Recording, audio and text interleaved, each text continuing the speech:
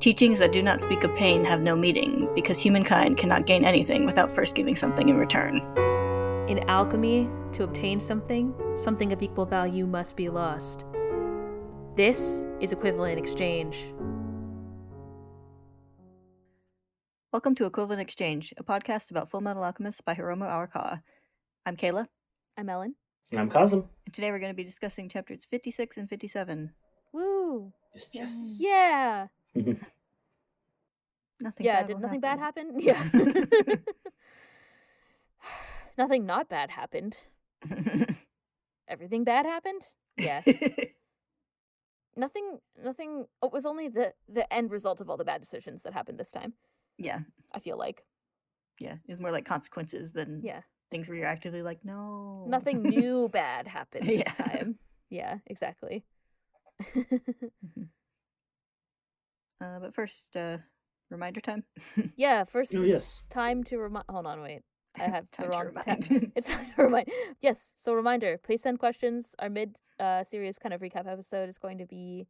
We're recording it in a weekish, so please send your questions to which is the date. Please send your questions by April 3rd. You can send them to, you can send a direct message through Tumblr or send an ask through Tumblr. Oh yeah, the asks weren't turned on Tumblr. Now they're turned on.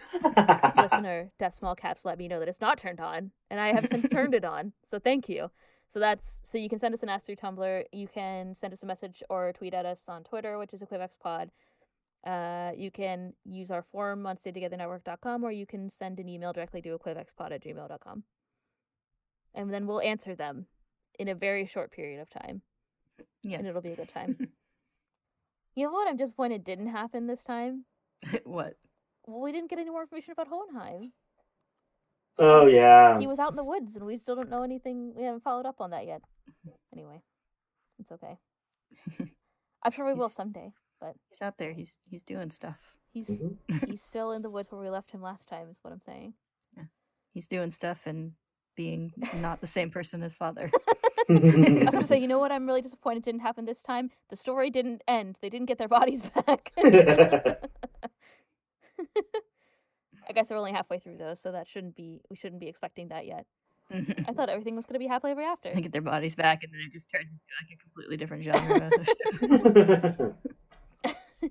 It's actually like a Well, there's all the romance that needs to happen, right? Right. Maybe it turns into Yeah. a shoujo. Yeah, it just becomes a shoujo. Mhm. I was gonna say like a slice of life. Yeah, slice of life shoujo.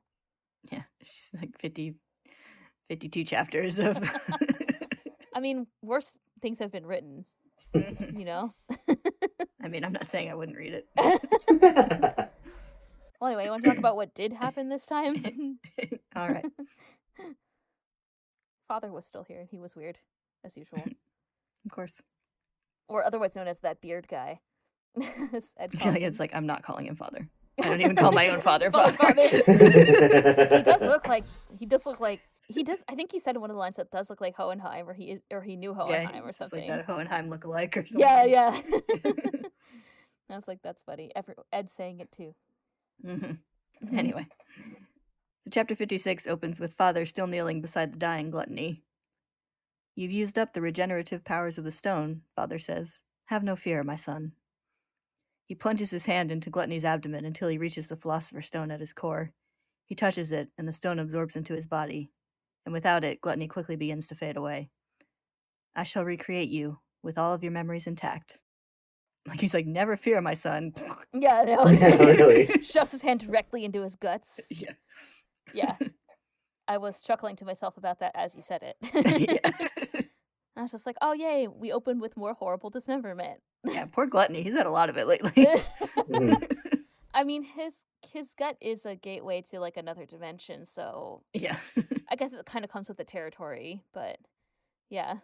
Seeing Gluttony, I feel like Lust dying was like, you're like, okay, like, she has done her duty, you know? Like, she seems sort of like satisfied. But Gluttony was like, I don't want to die, which is kind of Mhm. off-putting. Yeah, So, Gluttony's like childish aspect makes it kind of like ugh, sometimes. Yeah. Horrible When- things happen to him. exactly. You're kind of like, I kind of feel bad for Gluttony, even though he's a bad guy, you know? Mhm. Anyway, but not to completely derail within the first 3 sentences of your summary, but like, it's not derailing if you're talking about the actual Yeah. topic. It's like, so how about panthers? Yeah. Could Chow Mei be a subspecies of panther? Chow Mei is a subspecies of cat. Everybody knows that. Meanwhile, Ed is thankfully being given the opportunity to wash out all the gluttony void blood river gunk in some military showers, while what I assume to be Envy in disguise as a soldier stands guard outside. I was really just going to say, like, well, Envy stands guard outside. And I was like, it doesn't actually confirm it's Envy, but I'm like 100% sure it is. Yeah, not Oh, yeah. not until yeah. I'm pretty sure. I think that's one of Envy's many faces. Yeah, I think we've seen them take on that guise before. I think so. Yeah, Mhm. but yeah, I'm about also that soldier sasses him and calls him little slightly later. So I think you can confirm that it's Envy. Al waits outside the stall while Ed showers, and they discuss what Ed saw while passing through the portal. Did you really see my body? Ed confirms and adds, I reached out for it, but he said, I can't go with you. Al is excited by this news. He still has a body and is not decomposing. He then asks about the toll needed to pass through the portal, and Ed explains about using the Philosopher's Stone inside Envy, which Al is less excited about. The Philosopher's Stone that's made out of people's lives? Ed then seems to take Envy's side of their previous discussion, explaining that the souls are just energy now, with no bodies to return to. Al seems uncomfortable with this and unconvinced. That might be what it looks like from the point of view of cold logic, but Ed remains oddly insistent. I prove that it's possible to transmute yourself. We can get through the portal if we have the stone. After that, all we need to do is pull your body back out. This is no time to waffle. We need to get you out of there as soon as possible. Al tries to argue again, but Ed finally snaps. You didn't see your body. If you'd seen your skinny butt, you'd feel the same way. He slams open the shower stall door and then immediately pauses, noticing that Chow Mei is chilling on Al's shoulder again. What's that black and white kitty cat doing here? Al holds out a pair of underwear and suggests Ed hurry and put them on. Because inside my armor, there's a little girl. Should note there's a little note on the side of the panel with Ed, Yes. like naked and censored, that says like full frontal alchemist. Yeah. Ed loudly freaks out at this, and Envy quickly opens the door and asks what's going on. Ed, now holding a towel in front of his sensitive bits, nervously insists that he just slipped is all. Stop acting like you're in a manga, Envy says irritably. Hurry up and get ready, little boy. Ed shouts, don't call me little, and throws a bar of soap at the door as Envy leaves. Later, after Ed is dressed, he and Al whisper about what they're going to do with May as they're led down the hall. Al plans to take her to Dr. Knox since she's hurt, which Ed agrees to, though he's worried about getting the doctor into more trouble. They then reach a set of doors, and Envy directs them inside, saying, Wrath will take it from here. Oh yeah. Also, the soldier knows the name of Wrath, Yeah. so it must be Envy. Anyway. Yeah, I was like, some higher rank soldiers might know that, but this is not a higher rank No, soldier, this one so just looks it's gotta like a be little- Envy. Yeah. Dude with a one little thing on his collar. He's got Mhm. nothing. No rank. He's nobody. It's pathetic. The actual soldier's like, what the hell? Yeah. Inside, they find the Fuhrer sitting calmly at a small table, and opposite him, looking unhappy yet resigned, is Roy. An officer pours tea for everyone, then leaves, shutting the door and leaving them alone. Ed asks what's going on, and Roy says that a lot's happened, more than you'd believe. He explains the reassignment of his team, which Ed immediately realizes is the Fuhrer making them all, especially Hawkeye, into hostages. Then he finishes up with, the conspiracy turned out to involve more than just a portion of the military high command. Everyone is guilty. Ed and Al are startled by this, and they look warily at the Fuhrer. They take in the situation, with him calmly drinking his tea alone in the room with them, with only a single sword, and realize the implication. He's confident he could defeat all three of them easily. May suddenly coughs from within Al's armor, and the boys quickly try to cover it up, with Al doing some fake coughs and Ed jumping into the conversation. Fuhrer, back when I was in the hospital, you came to see me. At the time, I had no idea you were working for the other side. You had me completely fooled. Bradley repeats his words from that time.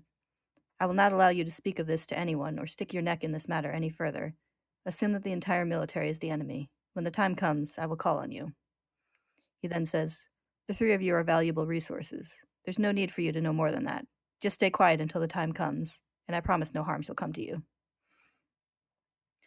Ed asks what will happen to everyone else not lucky enough to be a human sacrifice when that time comes. Bradley merely answers, that doesn't concern you, Full Metal Alchemist. Full Metal Alchemist, huh? Ed says with a sneer. He digs out his pocket watch, which is still stained with blood from the void. The alias felt like a badge when you gave it to me, but I never thought that badge would represent something so evil. I'm casting aside this alias. I signed up to be the military's dog because it was the only way a kid like me could get access to the best resources in alchemy studies. I suffered the shame of using alchemy for military ends when it's supposed to be used to benefit society because I thought it would help us get our real bodies back. So, if the state alchemist program is just your system for selecting human sacrifices, and now you're going to force me to participate in whatever sick scheme you're all planning? He tosses the watch down onto the table. Then you can take this back. I don't want to be a state alchemist anymore. Bradley regards it coolly. The symbol of a dog, stained with blood, he says. Keep carrying it with you, Full Metal Alchemist. Ed again insists he doesn't want it. He's going to tell everyone else what's going on and foil the homunculi's plans. No, you will continue to serve the military, the Fuhrer says firmly, of your own volition. Ed scoffs, closing his eyes and leaning his chin on his hand. Of my own volition? Why the hell would I do that? What was that girl's name again? Bradley says, making a show of putting his hand to his forehead in thought. Oh, yes. I think it was Winry Rockbell. Ed's eyes fly open, and his horror slowly grows as Bradley continues. Your childhood friend, the automail engineer, born in Resinbool. She's practically a member of the family, isn't she? At the moment, she works in Rush Valley, and is blessed with friends and regular customers. Such a sweet, gentle girl. Ed slams his hands down on the table and jumps to his feet. Don't you dare touch her, he snarls. Or the people she cares about. Beside him, Roy frowns, and Al's arms shake as he clenches his fists. The Fuhrer simply smiles. You have a soft heart. He taps the pocket watch and asks Ed what he'll do. If you don't want it, I will cut you down. Ed scowls, but he takes the watch and shoves it back into his pocket with a muttered, Damn it. Very good, the Fuhrer says with a pleasant smile. You were all brought here so that you would understand your position. That is all. Al speaks up then, hesitantly asking that he and Ed be allowed to continue their search for a way to get their bodies back in exchange for keeping their heads down and going along with all this. Bradley gives them the okay, as long as they don't interfere anymore, then asks Roy if he also wants to quit the military now. I still have my ambitions, Roy says, brandishing his own pocket watch. At the moment, I can't afford to take off this uniform or rid myself of this. Bradley smiles, satisfied, and dismisses everyone. As they all get up to leave, Roy asks the Fuhrer if he can ask one question. What is it, Colonel? Were you the one who killed Hughes? No, Bradley says simply. I didn't do it. Then who did? I said I would answer one question. Roy frowns and turns back toward the door.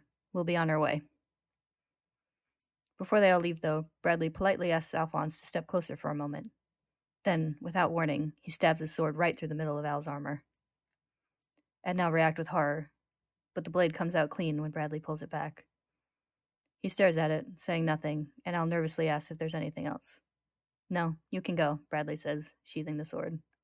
The three of them leave the meeting room and walk calmly down the hall. When they're a safe distance away, Ed and Al allow themselves a minor freak-out, much to Roy's confusion. Tucked down in one of the legs of Al's armor, May also silently freaks out. The sword just missed my head! The boys then turn to Roy. Al quietly asks for Dr. Knox's address, which he freely gives, and then Ed demands money. Give me everything you got on you. Money? Just hurry up and hand it over. Wait a sec. That's pathetic. This is all you've got? What are you, a mugger? The boys then take off, with Al apologizing over his shoulder and promising a full report later. What's with them? Roy wonders. Then immediately proceeds to have his own freak out. Oh no, the lieutenant! He dashes outside to where he left Riza standing vigil. He leans against the wall, panting, then looks up to find Major Armstrong, much to his dismay. Shining in the morning sun. Much to his dismay. You don't look well, Colonel, Armstrong remarks. Do you think any man would be pleased to find a mustachioed muscle man in place of the young woman he's expecting? Roy looks down the road in either direction, then begins scolding himself silently. Of course he wouldn't be dumb enough to wait around an entire night, he thinks. Or maybe the Fuhrer called for her. Damn it, I just hope she's all right. Colonel, Risa says, startling Roy as she comes up behind him. Are you okay? You were gone so long I was afraid you wouldn't come back. Roy is visibly confused, so Risa, with a quick salute, explains, Oh, excuse me. Lieutenant Hawkeye reporting back from the latrine, sir. Major Armstrong passed by and was kind enough to watch my post for a few moments. Thank you very much, Major. Roy, still looking a little confused, says, So you didn't flee?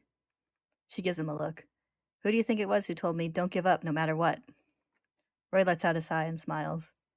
Just don't tell me later that you wish you had run away, Lieutenant, he says, heading toward the car. Riza falls into step behind him. I think it's a bit late for that, Colonel. Everyone is cute Oh, I know. I was gonna say, oh, in this part. and I wasn't sure if Yeah. you were gonna start talking again, so I didn't say anything. hmm This whole part is cute. Mhm. It's like even the Fuhrer was cute. Ha ha. No, I'm just kidding. It's like, no, but these ones are. Yeah, no. Everything after that. Elsewhere, the boys have found the nearest payphone to place an urgent call to check up on Winry. Ed on the phone with the chain strong-armed out of Roy, and Al trying to squeeze as much of his body into the booth as possible as he listens in. Winry answers, "Hello, Studio Garfield," and Ed says, "Is that you, Winry?" "Ed, what happened? Did you break your automail?" "That's not why I called," Ed quickly insists. Then awkwardly continues, I'm just making sure you made it back safely. You weren't followed by any suspicious-looking people, were you? Are you all right, Winry?" "Ed, you're creeping me out," she says bluntly, to Ed's annoyed shock. She teases, "It's strange enough that you're calling me at all, Ed, but insensitive Claude like you worrying about me? It's just too much. It's like snow in summer. It's creepy." Ed fumes, while I'll admit she has a point. "Don't you know how worried I am?" Ed shouts into the receiver, and the teasing done, Winry quietly cuts in with a simple, "Thank you." She smiles on her end of the line. "I'm happy that you called. Thanks, guys." That calms Ed down, and they finish the conversation like normal people. He double-checks that she's okay, tells her to take care of herself, and says goodbye. He hangs up, and he and Al both sigh in relief. That kind of desperation is exactly what they're going to take advantage of, Greed points out, apparently taking a leaf out of Ling's book and appearing right behind the boys and freaking them out. "Look at you. You guys are a mess after just one threat, and you called the one person who might be your weakness, tipping your hand to anyone who might be following you." He gives a sinister grin. "It's a cinch to manipulate your type." Ed grits his teeth, looking uneasy, and asks Greed what he wants. His name was Ling, right?" he asks, pointing at himself. "Your friend asked me to do him a favor." He holds out a tattered scrap of cloth with the Chinese characters written on it. "Some kind of writing?" Ed asks as he takes it. "What does it say?" But Greed can't read it either. He points again at his chest and says, "He asked me to give it to the woman who's waiting for him." Ed looks surprised, then suspicious. "I don't know where she is." Greed says to just take it to her, and Ed grows even more suspicious. "You're going to follow me and kill her, right?" "I would never do something so low," Greed insists, offended. "Besides, I don't like to fight women, and it's one of my principles never to lie." He turns to walk away, waving over his shoulder. "See you. I'm counting on you."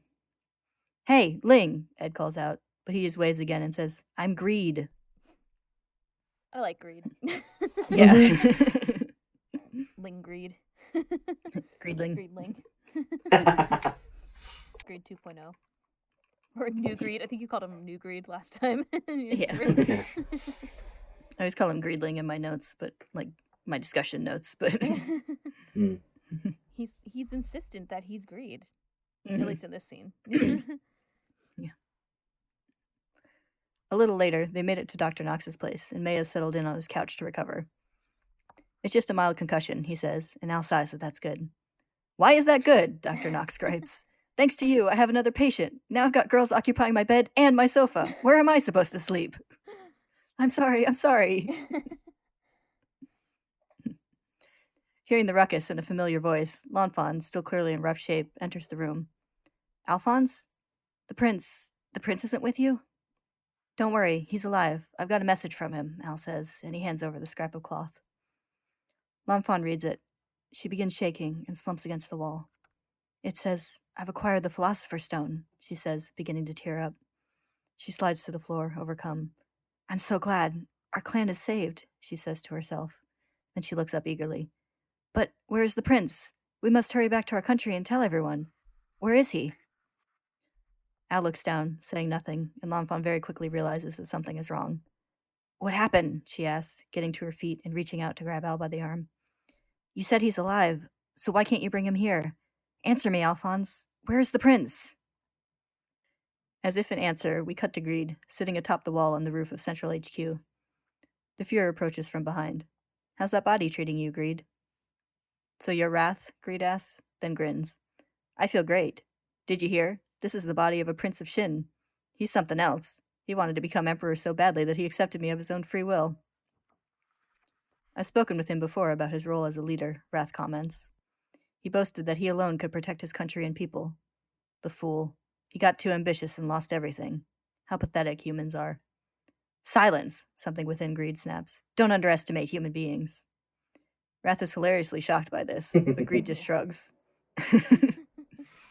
His face is great. It is really good. He's normally not shocked by anything, so. Yeah. Mhm.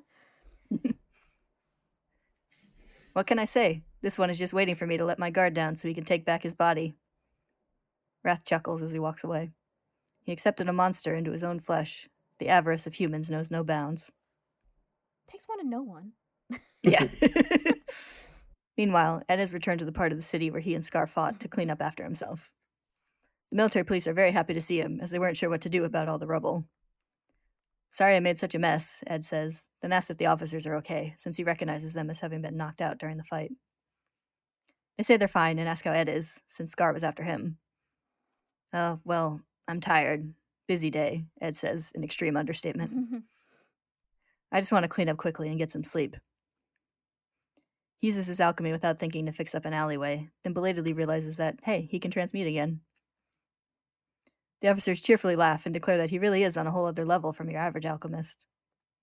This morning, we asked some local alchemists to aid us with the restoration, but they were useless. They were full of bravado when they strutted up to us, but when it came time to perform, they got flustered, said they couldn't transmute for some reason. I like the sound effect veranda that's coming up. Yeah.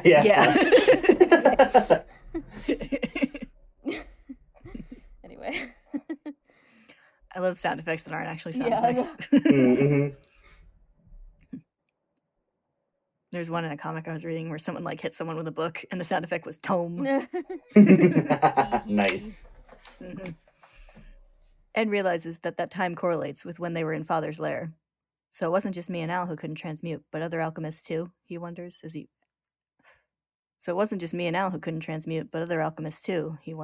the officers move on. Ed continues his cleanup efforts, finally finishing with the woman whose balcony he promised to come back and fix during the fight. The design is extremely Ed, but the woman is grateful and invites him in for tea. It's like skulls and everything. It's perfect. It is very Ed. See, he makes these, but I don't even think that they're like his style either. Right? Like, I don't know. I just don't see Ed with anything like this. He makes them all the time, but not for himself. Well, he doesn't really have any like personal effects That's true. that he carries with him. I feel like if he were like in charge of designing his own home, he would do this. Because he's always like saying like, you should make something cooler like this. Like, Yeah. That's true. I'm just like imagining his house. It seems great. yeah. He's also like a 14-year-old boy or whatever. So Yeah. I mean, Yeah. It's very it has teen boy it's very aesthetic. teenage boy Yeah. aesthetic. Mhm. Or just kind of like goth teen aesthetic in general. Yeah. I feel like it's like, and it needs more skulls, and the skulls need to have horns. Yeah. He does wear a like, red cloak with a Mhm. A That's very true. large a alchemical cool symbol alchemical symbol on the back. emblazoned So on it. That's basically his Mhm. only significant personal effect. 'Cause he Mhm. just has his like, I mean, he has his like uniform type thing that he wears, but it's not like a military uniform. It's just Mhm. kind of a Mhm. generic, or like I don't know how you describe it, but yeah, I don't know. Mhm. He has pretty simple fashion taste, other than his bright red cloak, I guess. Mhm. Yeah. Yeah. I feel like he's fairly practical in like the things he's traveling with. Yeah, But true. it's like, if I had my druthers, this is what it would look like. If I hadn't burned down my house for Yeah. reasons, there would be skulls everywhere. Yeah, he's like, I shouldn't have written it down. I should have just transmuted skulls Into on a my giant partners. transmuted into a giant skull with horns that like breathes fire. Hohenheim comes back and is like, "Is this my house?" Yeah. He'd probably be like, he's exactly like I was. That's at what that it is. When Ed is styling his little bang in the shower, I was like, "Oh, I wonder if Hohenheim had a weird spiky haired bang age. when he was Ed's age." Anyway. Anyway. Ed declines, saying he just wants to get home and rest. He starts running through the situation with Al's body, muttering to himself as he heads back down the stairs to the street. We can bypass the problem of the toll if we can get a Philosopher's Stone, and then Al can transmute his own body. But wait, if Al transmutes while he's in the armor body, then the armor would also... He puts a hand to his head, frustrated. This isn't getting me anywhere. I'm so sleepy I can't think. I know that feel. Yeah, I know. I understand. When he's back outside, the woman calls out to him from her balcony. She waves and smiles. Thank you. Ed, suddenly remembering the lost soul thanking him as he passed through the portal, looks down, frowning. Pull yourself together, he says, knocking himself lightly in the head. He continues down the street, deep in thought. They're just mindless energy without bodies or souls. I understand that. But something doesn't sit well with me, which means that deep down inside, I'm not totally convinced. What do I do now? Should I track down another Philosopher's Stone? How can I just sit back and watch that Hohenheim look-alike carry out his hideous plan? He looks up as something occurs to him. That little girl and Scar, they were still able to transmute, even after the alchemists here in Central couldn't. Is there a different type of alchemy that can be used to confront that guy with the beard? There's still so much I have to learn about alchemy. Ed refusing to call him father. Every time he calls him the guy with the beard, it makes me laugh. It's like in the middle of a dramatic monologue. It's like, that guy with the beard. What's he thinking? What's he scheming? What's his beard thinking and scheming? Yeah, it's like, how does he keep it so lustrous? He signs up for like Dollar Shave Club or whatever. Yeah. It's like, and you can have a beard just as fancily shaved as father if you use our promo code for Dollar Shave Club. Meanwhile, deep underground, Scar is still making his way through the homunculized tunnels, creeping his way along the pipes and grating above the main path.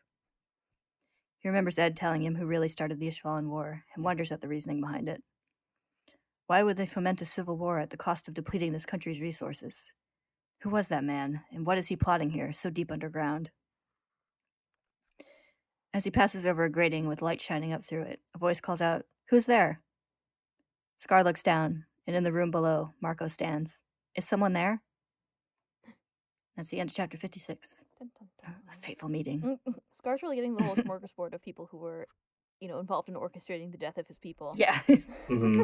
It's like, oh, it's all the worst people in the world to me. Yeah, pretty much. What a good day. Question mark?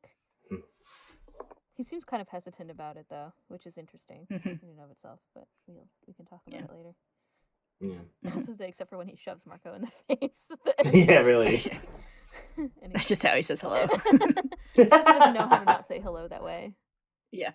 It's like, I've been shoving my hand in people's faces for so long. It's like, you can't make a dog stop sniffing other dogs' butts. Like, you can't make a start not just shove people in the face immediately who say they're an alchemist. It's how he greets alchemists. Chapter 57 opens with Roy, Risa, and Armstrong all in the car and driving somewhere now. They fill Armstrong in on all the recent reveals about the Fuhrer and military command, and he's understandably very upset by this. All I ever wanted was to protect my fellow citizens, he says, fists clenched and shaking. And I'm not the only one. I know many soldiers who enlisted for the same reason, who put their trust in the military. But if the ones in charge, if the military we depend on has already fallen... He trails off into silence, and Roy asks why he doesn't leave the service now. With your temperament, you'll only suffer here. Armstrong gets a haunted look on his face. There's a flash of memory from their time in Ishval, of Armstrong sobbing and shouting over the body of an Ishvalan child, and then of Roy and Hughes discussing his subsequent removal from the battlefield for insubordination. Hughes remarks, "The most honorable way to leave this stinking battlefield is by disobeying orders." The military's methods were unconscionable. Of that I was certain. But I deserted. I turned my back on my fellow soldiers. His expression grows fierce and determined. I should have remained on the battlefield and fought against this wrong. Ever since I fled from the Ishvalan front, not a day has gone by that I haven't felt ashamed of straying from my values and giving up. And now that I'm on the battlefield once again, how can I put my tail between my legs and flee? Roy and Risa are silent in response to that, until Armstrong asks Roy what he's planning to do. I told the Fuhrer that I won't quit because I have my own ambitions, he says, which surprises the other two. By revealing his true identity as a homunculus to me, it's almost as if he was saying, "You might defeat me, but behind me is someone even more powerful. He's testing me. What an honor." Risa remarks that he seems pretty confident. "I don't know about that," Roy says. "It's a bit like when I fought the homunculus Lust." He rests his hands together on his lap, and the scar from his carved-in transmutation circle is still visible. He smiles grimly. "I've been called many names, human weapon, monster, but it's only when I'm fighting a real monster that I feel truly human." It's like, Roy, that's a little fucked up. Over at Dr. Knox's house, L'Enfant has returned to bed to rest, and Al sits on the floor next to her, apparently explaining the situation with Ling. I see. So the prince accepted the Philosopher's Stone of his own free will. Lanfan speaks calmly, but she grits her teeth and clutches at the bedsheets with a shaking hand. I'm sorry, Al says. We should have stopped him. She turns her head away. I have no intention of blaming you. As his bodyguard, it is I who failed to protect him. They both fall silent for a moment, until Lanfan speaks up again. The prince, he is still inside this greed, is he not? She sits up suddenly, though it takes obvious effort to do so. How can the servant rest when her master still struggles? Alphonse, I need an arm, now. Find me an automail engineer. I want an operation. Al hesitates. I can help you, but rehabilitation will take a long time. No matter, she insists. And they won't operate unless you have enough stamina. Then convince them I do. No way. Even my big brother had to go through a year of hell to learn how to move his new arm freely. Don't underestimate me, Lanfan pushes. If he did it in a year, then I'll do it in 6 months. Al remembers Ed making his own declaration before his surgery, and he slumps in exasperated defeat. It's no use, huh? Those eyes tell me that nothing can sway you. You're just like my big brother. Lanfan is offended by that comparison, but Al gives in and promises to introduce her to an engineer soon, thinking that she'll probably get along well with the Rockbells and their own overeager attitudes toward Automill. Like his little imaginary version of like Panako going like, "You'll spit blood." Yeah, exactly. Yeah. They do seem gleefully excited about the pain that was endured. Like when Ree's like, "No problem, let's do it," while holding a wrench. Yeah. But first you have to regain your stamina, he insists. He turns to go and get some food for her, but stops when he notices May peering into the room from the hallway. You're, May Chang, right? Should you be up already? He asks. Behind him, this name seems to catch Lanfan's attention, and just in time, as she quickly grabs a book off the doctor's nightstand and holds it up to block a knife thrown by May. This alarms Al, but he's going to stay confused for a little while, as May and Lanfan begin conversing in the language of Shin, which he clearly does not understand. The whole time in the background, it's just like him looking worried with question marks. Like, Yeah. Your skills prove you worthy of being a bodyguard of the Yao family, May says. Lanfan glares and asks who she is, and May answers, I am May Chang, the 17th royal princess, representative of the Chang clan, and I resent your insolent tone, dog of the Yao family. A princess eavesdropping? What terrible manners, Lanfan says. An heir of the Chang family here, you must be seeking the secret of immortality. May confirms that she's correct, and adds that it must be fate that they meet here. Lanfan agrees. How exceptionally pleased I am to discover my political adversary here, she says, drawing one of her knives that was hidden strapped to her leg. As a servant of the Yao family, I must eliminate any potential danger, no matter how small. May brandishes several of her own blades. To keep my clan alive, I will defeat all rivals who get in my way. Al holds his hands out hesitantly and finally decides to speak up. Now hold on, I don't know what this is all about, but you shouldn't be Don't interfere in the affairs of our country, they both snap. And Al backs down with a terrified, okay. And Xiaomei's pointy teeth are bared. I mean, Yeah. The girls face off, shooting each other threatening looks and warning the other not to underestimate them because of their injuries. What the hell are you doing? Nox shouts suddenly, knocking Lanfan and May on the head with a wash basin and a bowl of soup, respectively. The two of you should be lying down. May stutteringly tries to repeat the don't interfere line, but Nox just interrupts and says, I don't care about the affairs of your country, idiots.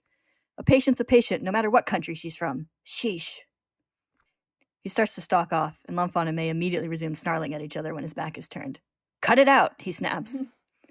With an ominous look, he continues, or maybe you two are trying to make an even bigger mess of my house than you already have. What if an unknown virus in a certain doctor's house were to infect and kill all its inhabitants? Wouldn't that be fun? Lanfan and May take in the less sanitary parts of their surroundings and meekly agree to back down. A little later, Al is helping Nox tidy up the aforementioned mess. He asks Nox how long it's been since he cleaned, and when he says it's been 4 years, Al wonders if he doesn't have a family to split chores with. Just as that thought passes, Al finds a photo in the mess of a younger Nox, a woman, and a young boy. Doctor, this looks important, Al calls, holding it up. Oh, so that's where that was, Nox says. He tosses it carelessly into a random box. That's my ex-wife and son. Al hurries to rescue the photo and admonishes him to be careful with it, and Nox asks him how it's any of his business what he does with the things. Al stares at him, then looks down. When a family doesn't get along, it kind of makes me sad. It's not that we don't get along, Knox says, and Al asks why they're not living together then. What does it matter? What's it to you anyway? Knox grumps. Al looks uneasy. It's just that my mom died, and my father hasn't come home in years. We don't even have a house. Your family is alive, and you get along, and you have a home to live in. So why do you live apart? It makes me sad. That seems to touch Knox's gooey center, and he scratches his head awkwardly. It's not much of a story, but if you insist. He takes a drag from his cigarette, and we see May tucked in on the couch, listening in as he begins. We separated after the end of the Civil War. It was after I returned from the Ishvalan extermination. I was safe at home, but I had flashbacks of the battlefield. Then I began having insomnia. And when I could fall asleep, I had nightmares and thrashed around. One night my wife got so worried that she attempted to wake me. I mistook her for an enemy soldier and tried to kill her right there in our bed. After that, it was impossible for us to stay together. He pauses for a moment, opening a cupboard and getting out mugs for coffee. I don't have any good war stories from Ishval, he says. Everyone who was involved in the Civil War came back scarred. We transition, appropriately enough, to Scar, Yes. who is kneeling on the grate above Marco's room. Are you from the outside? How did you get in here? Marco asks, but Scar wants to know who he is and what he's doing here before he answers any questions himself. Blood from his injuries from the fight with Father drips down through the grating, and Marco asks if he's injured. My name is Dr. Morrow, he says. I want to know what's going on outside. Let me treat your injuries. Don't worry, the guard won't be coming around for a while. Scar considers, then lifts up the grating and drops down into the room. Marco is surprised to see he's an Ishvalan, but it takes him another moment to make the connection with his scarred face. Are you Scar, the one who's been killing all the state alchemists? So they call me, Scar says. Marco looks shocked, then lets out a shaky laugh, covering his face with his hands. Scar is puzzled by this reaction, but he just asks what a doctor is doing here and if he's being detained. Yes, they forced me to cooperate, and they're going to keep using me, Marco answers. Scar asks what he knows about the homunculi, mentioning that they seem to know everything about the Ishvalan War. As he answers, we get a glimpse of Father seated on his throne. The small, writhing mass of limbs, not unlike those on Envy's true form, is visible beneath the collar of his robe. One of them resembles a half-formed version of Gluttony, reaching out and crying its hunger. It's true, Marco says. They control everything from the shadows. Their power is overwhelming and their methods a mystery. I hate myself for letting them take me without even putting up a fight. If you don't want to join them, fight them, Morrow, Scar says. I'll take you to the outside. Expose their foul plans to the public. I can't do that, Marco cries, and he tells Scar about the village being held hostage to motivate him. They vowed that if I tried to escape or even killed myself, they'd destroy the entire village. He sinks down to sit on the floor, staring at his hands in his lap. It's not just a threat. I have no doubt that they would. So don't take me outside. Scar is unmoved by this. My people have been all but wiped out. Do you honestly think I would feel pity for you over a story like that? Marco continues to hang his head. I know. You must truly hate us. That's why I have a favor to ask of you. I want you to kill me. Scar's eyes widen in surprise at this request, but Marco's expression grows determined. My real name is Tim Marco, he says. I am the alchemist who created the Philosopher's Stone that led to the murder of your people. I am your nemesis. Scar stares, speechless, as Marco continues. Whether I refuse to cooperate with the homunculi or choose to take my own life, innocent villagers will be killed. Undoubtedly, even if I continue to live, I'll be utilized as a human sacrifice and contribute to the slaughter of countless more people. So please kill me. If I'm killed by an intruder from the outside, the lives of the villagers can be saved. And if I'm dead, their plan can be thwarted, or at the very least delayed. It was a stroke of luck that you, an alchemist assassin, arrived here when I was alone and powerless. Scar, you are heaven sent. Kill me, right here and now. I will atone for my sins with death. Scar lashes out, grabbing Marco's face and slamming him back into the ground, but he does not use his alchemy. I still haven't heard the full story of Ishval yet, he growls. What were you bastards really doing there? Tell me everything, Marco, before my right hand destroys you.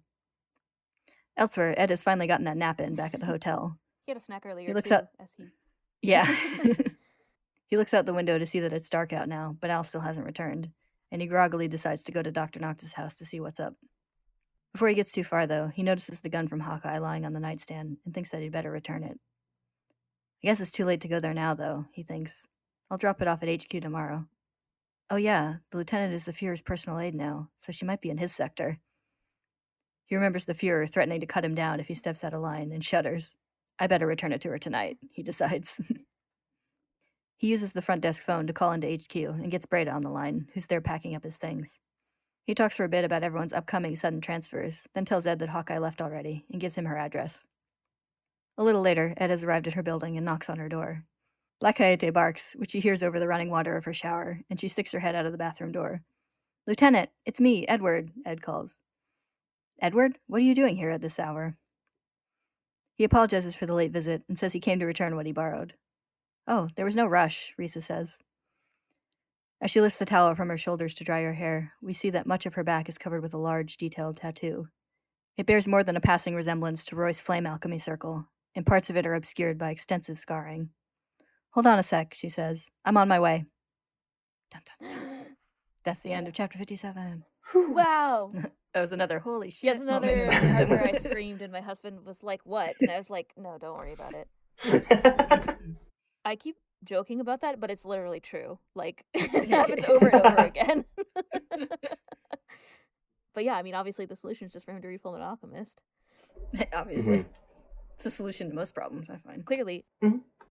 So, before we get started, on the chapter break, at least in the Full Metal edition, it's a plain black screen with an outline of Black Hayade saying, I'm hungry, master, please feed me. Nina scarred me. Anytime I see an animal talking, I'm just like, nope, get it away. Anytime? Don't want it. I mean, at least in Full Metal.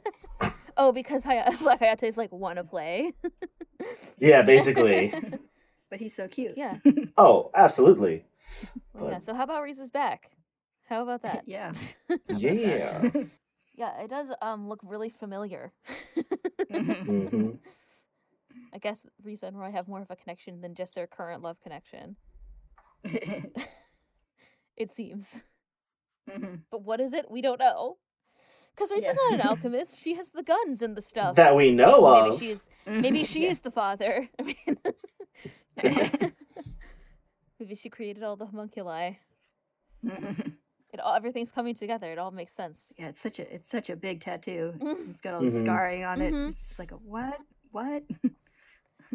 It's crazy, right? Like, we've seen people with tattoos. We talked about this before. We talked about this without telling me. I mean, you know, like people like Kimberly and that other Giulio or whatever, and they have Scar, right? They all have tattoos that they use for their like alchemy or whatever, and then the biggest tattoo of all, and she doesn't even use it. But Roy uses it, at least it seems. I don't know.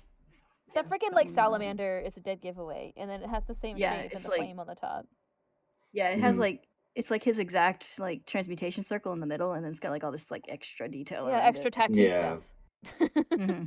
Yeah, definitely. When I flipped the page here, I was like, "What? What?" When I saw it, what does it mean? What does it mean? Yeah.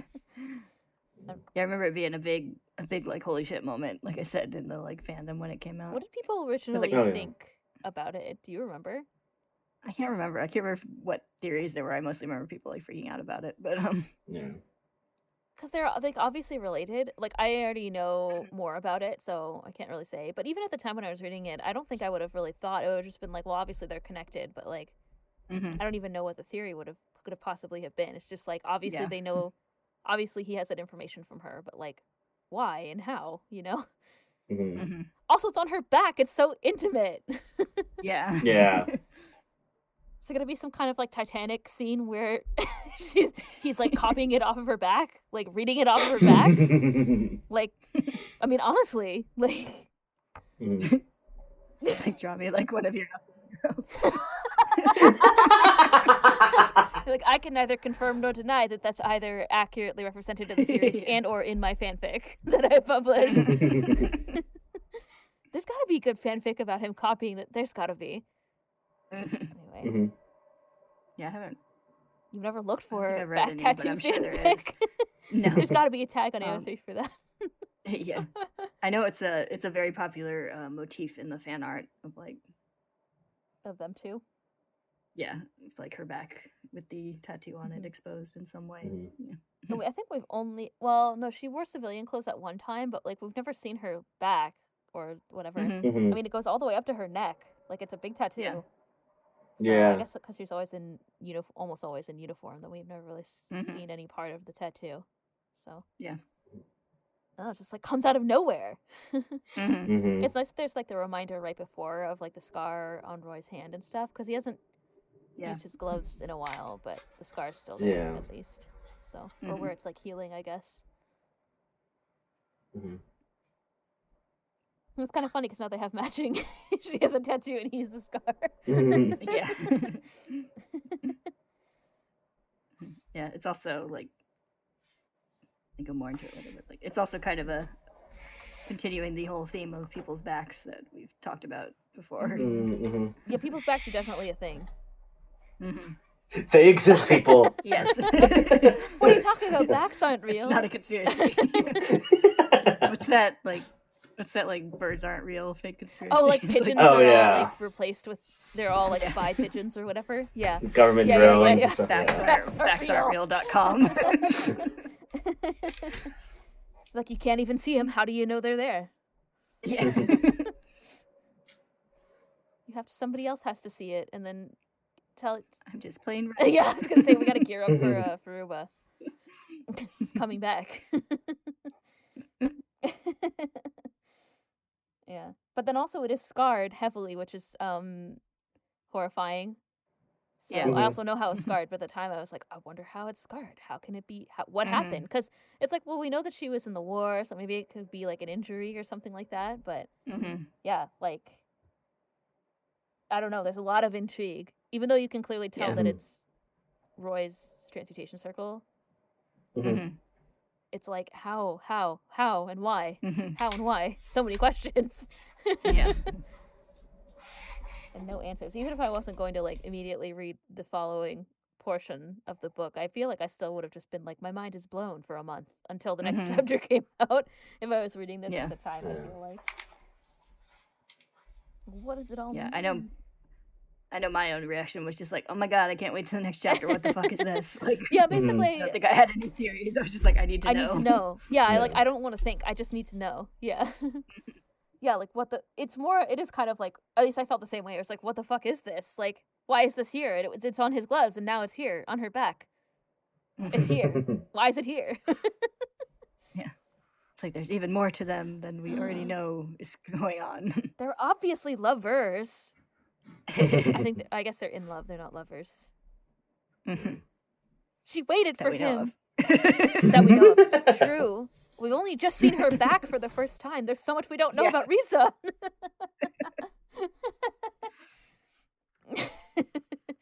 All we know is that she's super loyal and has a dog and a big back tattoo that's an alchemy circle. Yeah. I do like the like just sort of like normalcy of her just like taking a shower Mhm. and her dog is barking at someone knocking at her Yeah, door. then she's like, a giant tattoo. yeah.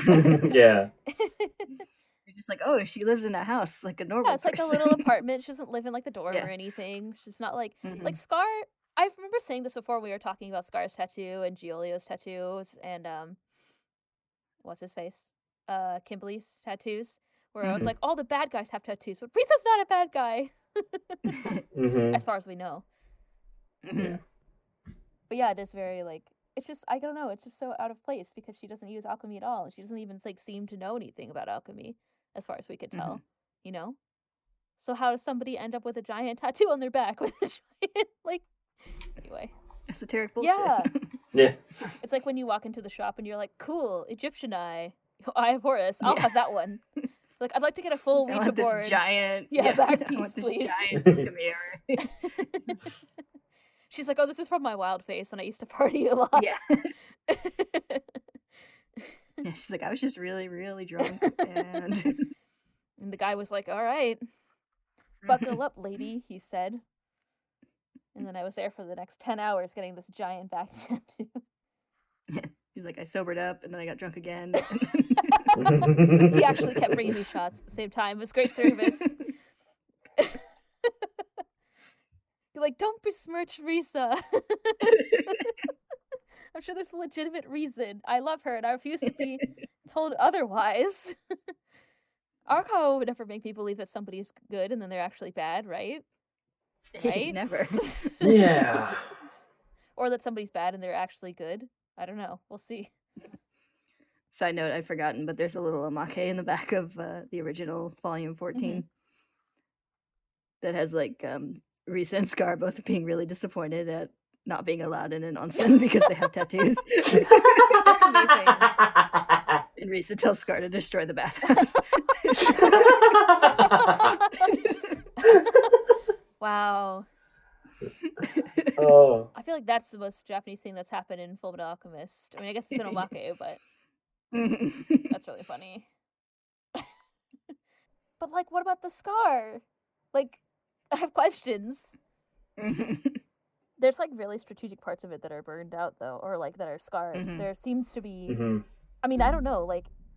I guess there's just enough that we can still clearly see which part is... that it looks like Roy's, but... some significant portion is It's a lot of scarred. the, like, tiny text that's scarred out. Yeah. Yeah. Maybe that's the text that has the secrets. Maybe anybody can just draw the circle, but they can't just use it. Yeah. You gotta be special like Roy, I guess, question mark. Or have the secret knowledge that's now scarred. But how and why? Okay, I'm done. I don't have any other things to say about it. It's just, like, crazy. Yeah.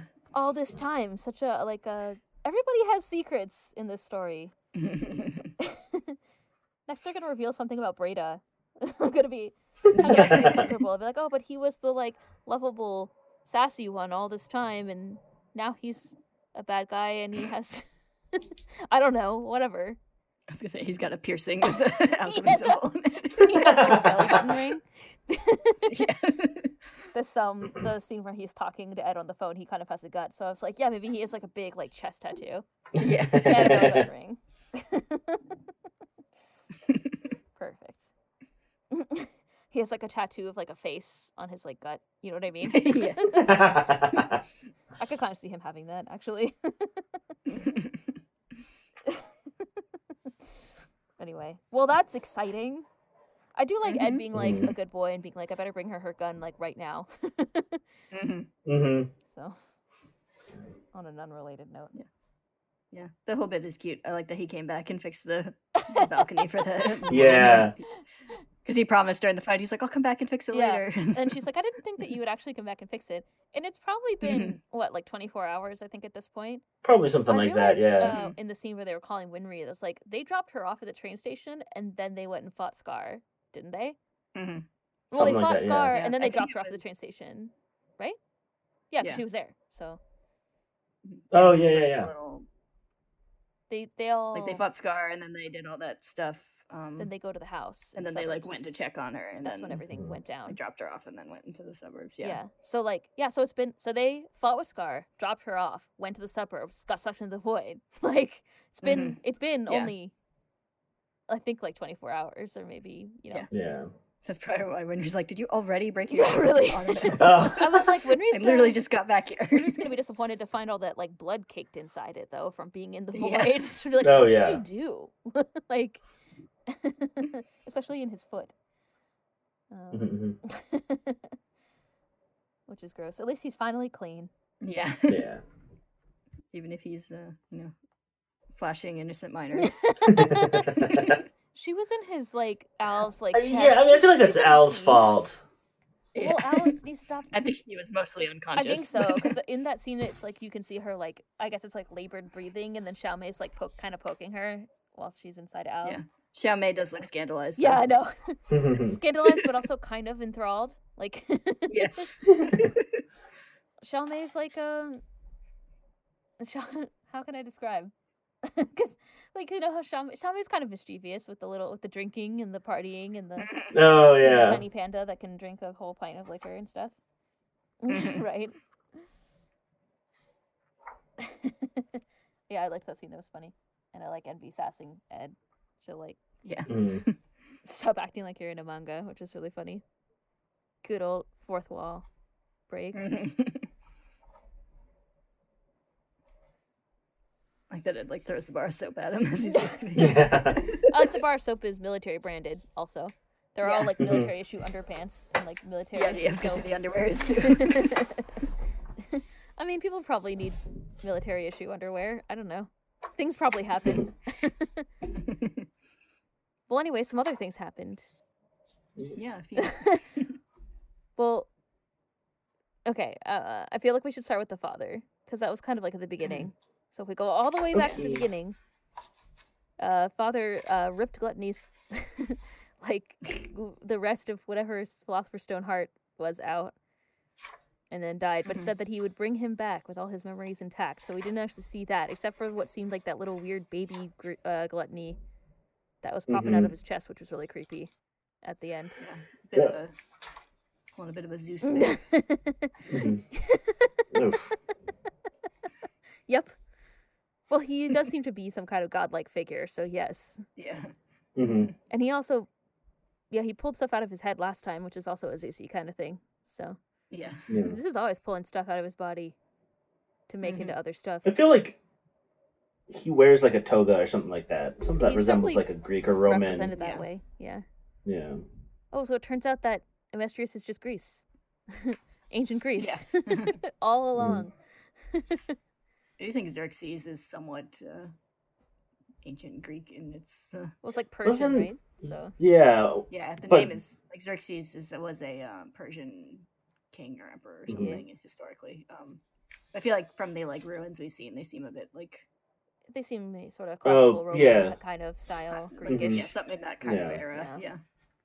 Like nothing's like a direct one-to-one correlation in the series. No, but yeah. But the other interesting thing that we learned is while Father was doing the thing where he turned off their alchemy, which it seems like what he did, it turned off alchemy everywhere.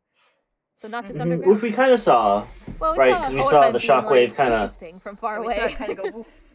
Yes. Yeah, we kind of gotta go. Saw it go like woof over the city, and then Hohenheim being far away and kind of sensing Mhm. it implied that Yeah. it was a little further than just Since you get like a the city, at like a least. dog sensing a rainstorm. Yeah. Mhm. But yeah, and then the soldiers later are like, haha, those other alchemists sucked. Yeah, really. Yeah. So yeah, it turned out other people couldn't do alchemy at the Yeah. same time too. I like how the soldiers were like 2 words away from making a performance anxiety joke. Were they really? Like, Maybe they did. they were like, when it was time to perform, they were useless or Yeah. whatever. Like, Oh. You saying when it was time to perform, they weren't up to the task? Is that the the joke that we're missing? I get it. I'm funny. I could write a Viagra commercial. But we were reminded again that Ed has taken note that Scar and May were able to keep using alchemy. So there must be something different Mhm. about Shingi's alchemy as opposed to Mhm. Emestrian alchemy. So Yeah. I think he's on the chase. And the other thing that was kind of Mhm. interesting, well, I mean, related, he also was able to finally tell Al more detail about the void and like the process and whatever. Yeah. Mhm. And Al, I mean, at first Ed seemed like he wasn't concerned about using the Philosopher's Stone, and Al seemed kind of concerned. But then later, when Ed was walking away from fixing all the stuff, he also seemed sort of concerned and like was thinking about how they were going to handle all these problems that are related to potentially trying to get Al's soul back. Like he was like, Mhm. "Oh, but he'll be Mhm. in the armor," and blah blah blah. And I was like, "Oh yeah, that's a good point." When I was reading it, so Yeah. it did seem to raise more Yeah, I questions, like the- but it was interesting. Mhm.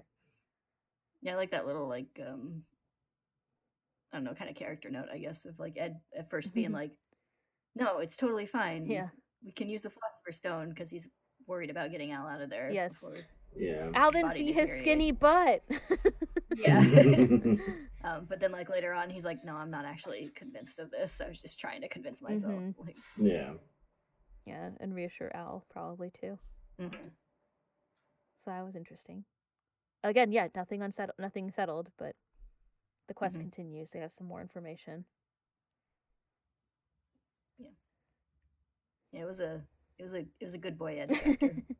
Yeah, he Yeah. fixed Couple all of the chapters, yeah. things, and then he took a nap, and then Mhm. he went to return the gun. Yeah, he was being a good boy. It's called Winry. Oh yeah, he called Yeah. Winry, which was also hilarious. Yeah. Yeah. I like how she's like, I "It's love creepy that the- you're calling." Yeah. Mhm. I love how Al is trying to like Shoves over shove the as much of his box. body- Yeah. Here.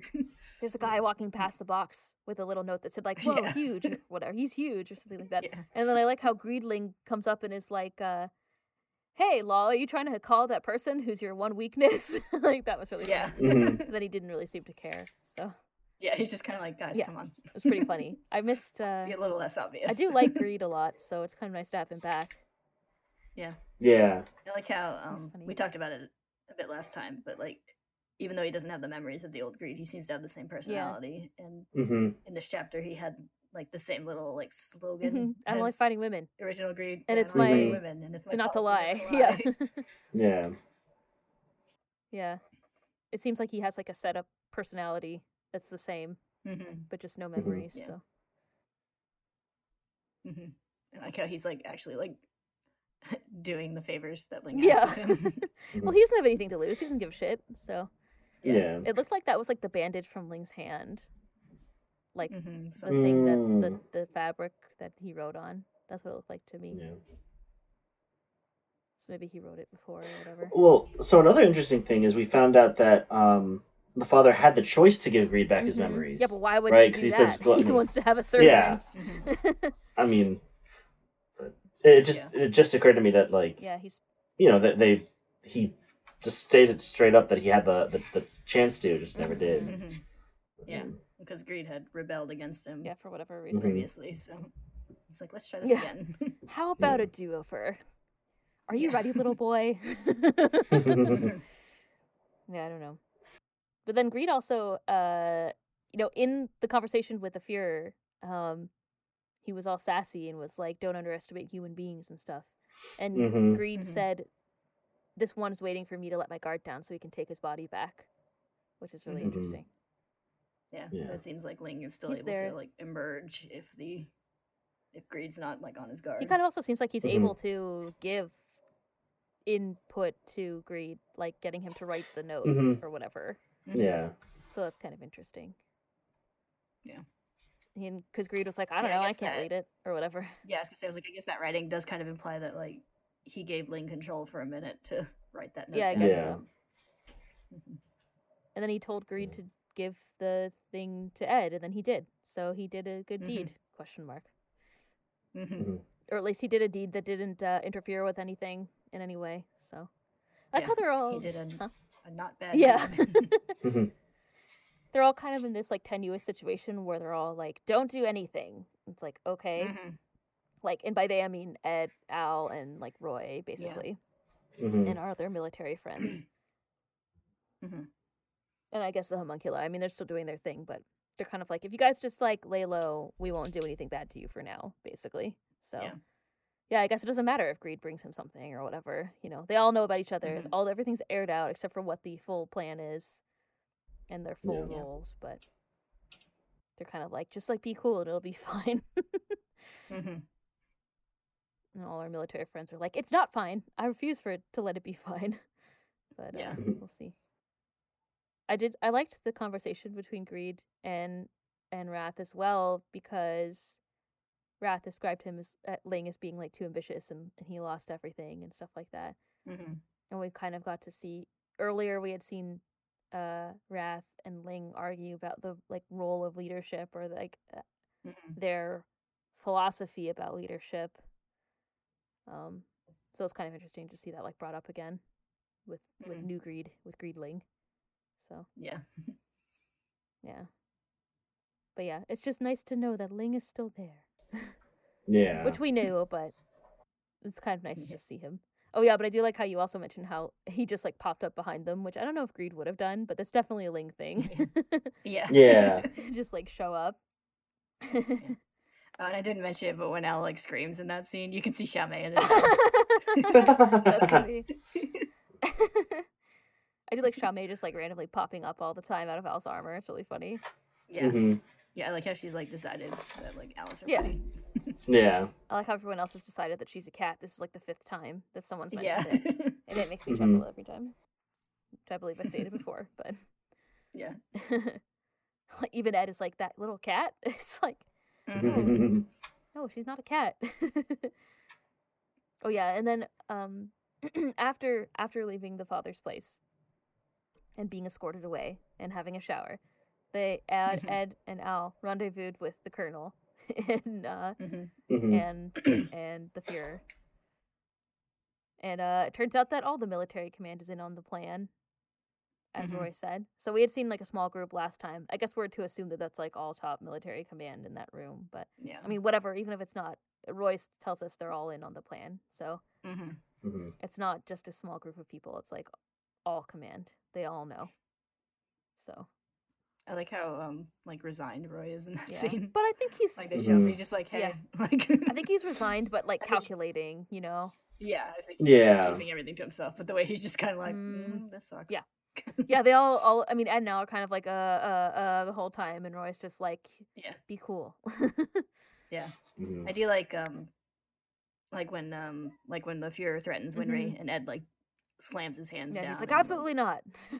yeah. Yeah. Yes. Which is like horrible but cute. Yes. But I also like how Ed's the only one who's like shouting because he's Ed, Yes. but you can see that like Roy's like frowning deeply, and Al's got like Mhm. hands are shaking. Like also. Yeah, they're definitely all scared, which they should be. Mm-hmm. Mhm. But yeah, it just seems like they're all like Ed describes the rest of the team as being held hostage. I think essentially Mhm. Roy and Ed and Al are too, really. Yeah. Yeah. By threatening Winry or other love interests, for example. Yeah. Yeah, it's like Winry is being used to keep Ed and Al in line, and Roy's group, especially Yes. Riza, is being used to keep Roy in line. Yes.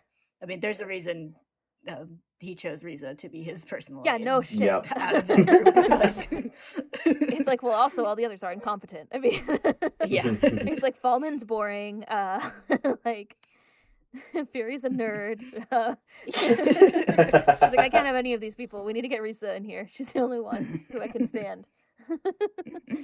But yeah, definitely that's 100% why. So Yeah. and then they're all freaking out that he has this one sword. And they're like, Mhm. he's like, yeah, just so you know, we're all clear about how I'm in control of everything and you guys suck. Like, Yeah. yeah. So Yeah. I like how at first it seems like they're like, maybe we can take him, but they're actually going like, he's aware that he can beat us. yeah, Like, of course, Mhm. which he probably could. Yeah. Yeah. Roy doesn't have his special gloves. How can he do his special alchemy? And it's probably just like, I'm tired, huh? Yeah. It's like, I really need a nap. Yeah, I know. His brand of glove, is that what you're gonna say? Yeah. I wonder if he can still use the scar or like the wound on his hand. It looks Yeah. pretty faded. Yeah. I guess it has to be like a really solid, good circle. It's why everybody who wants to have alchemy stuff available at all times gets it tattooed. Yeah. I wonder why Roy doesn't have a tattoo on his hand.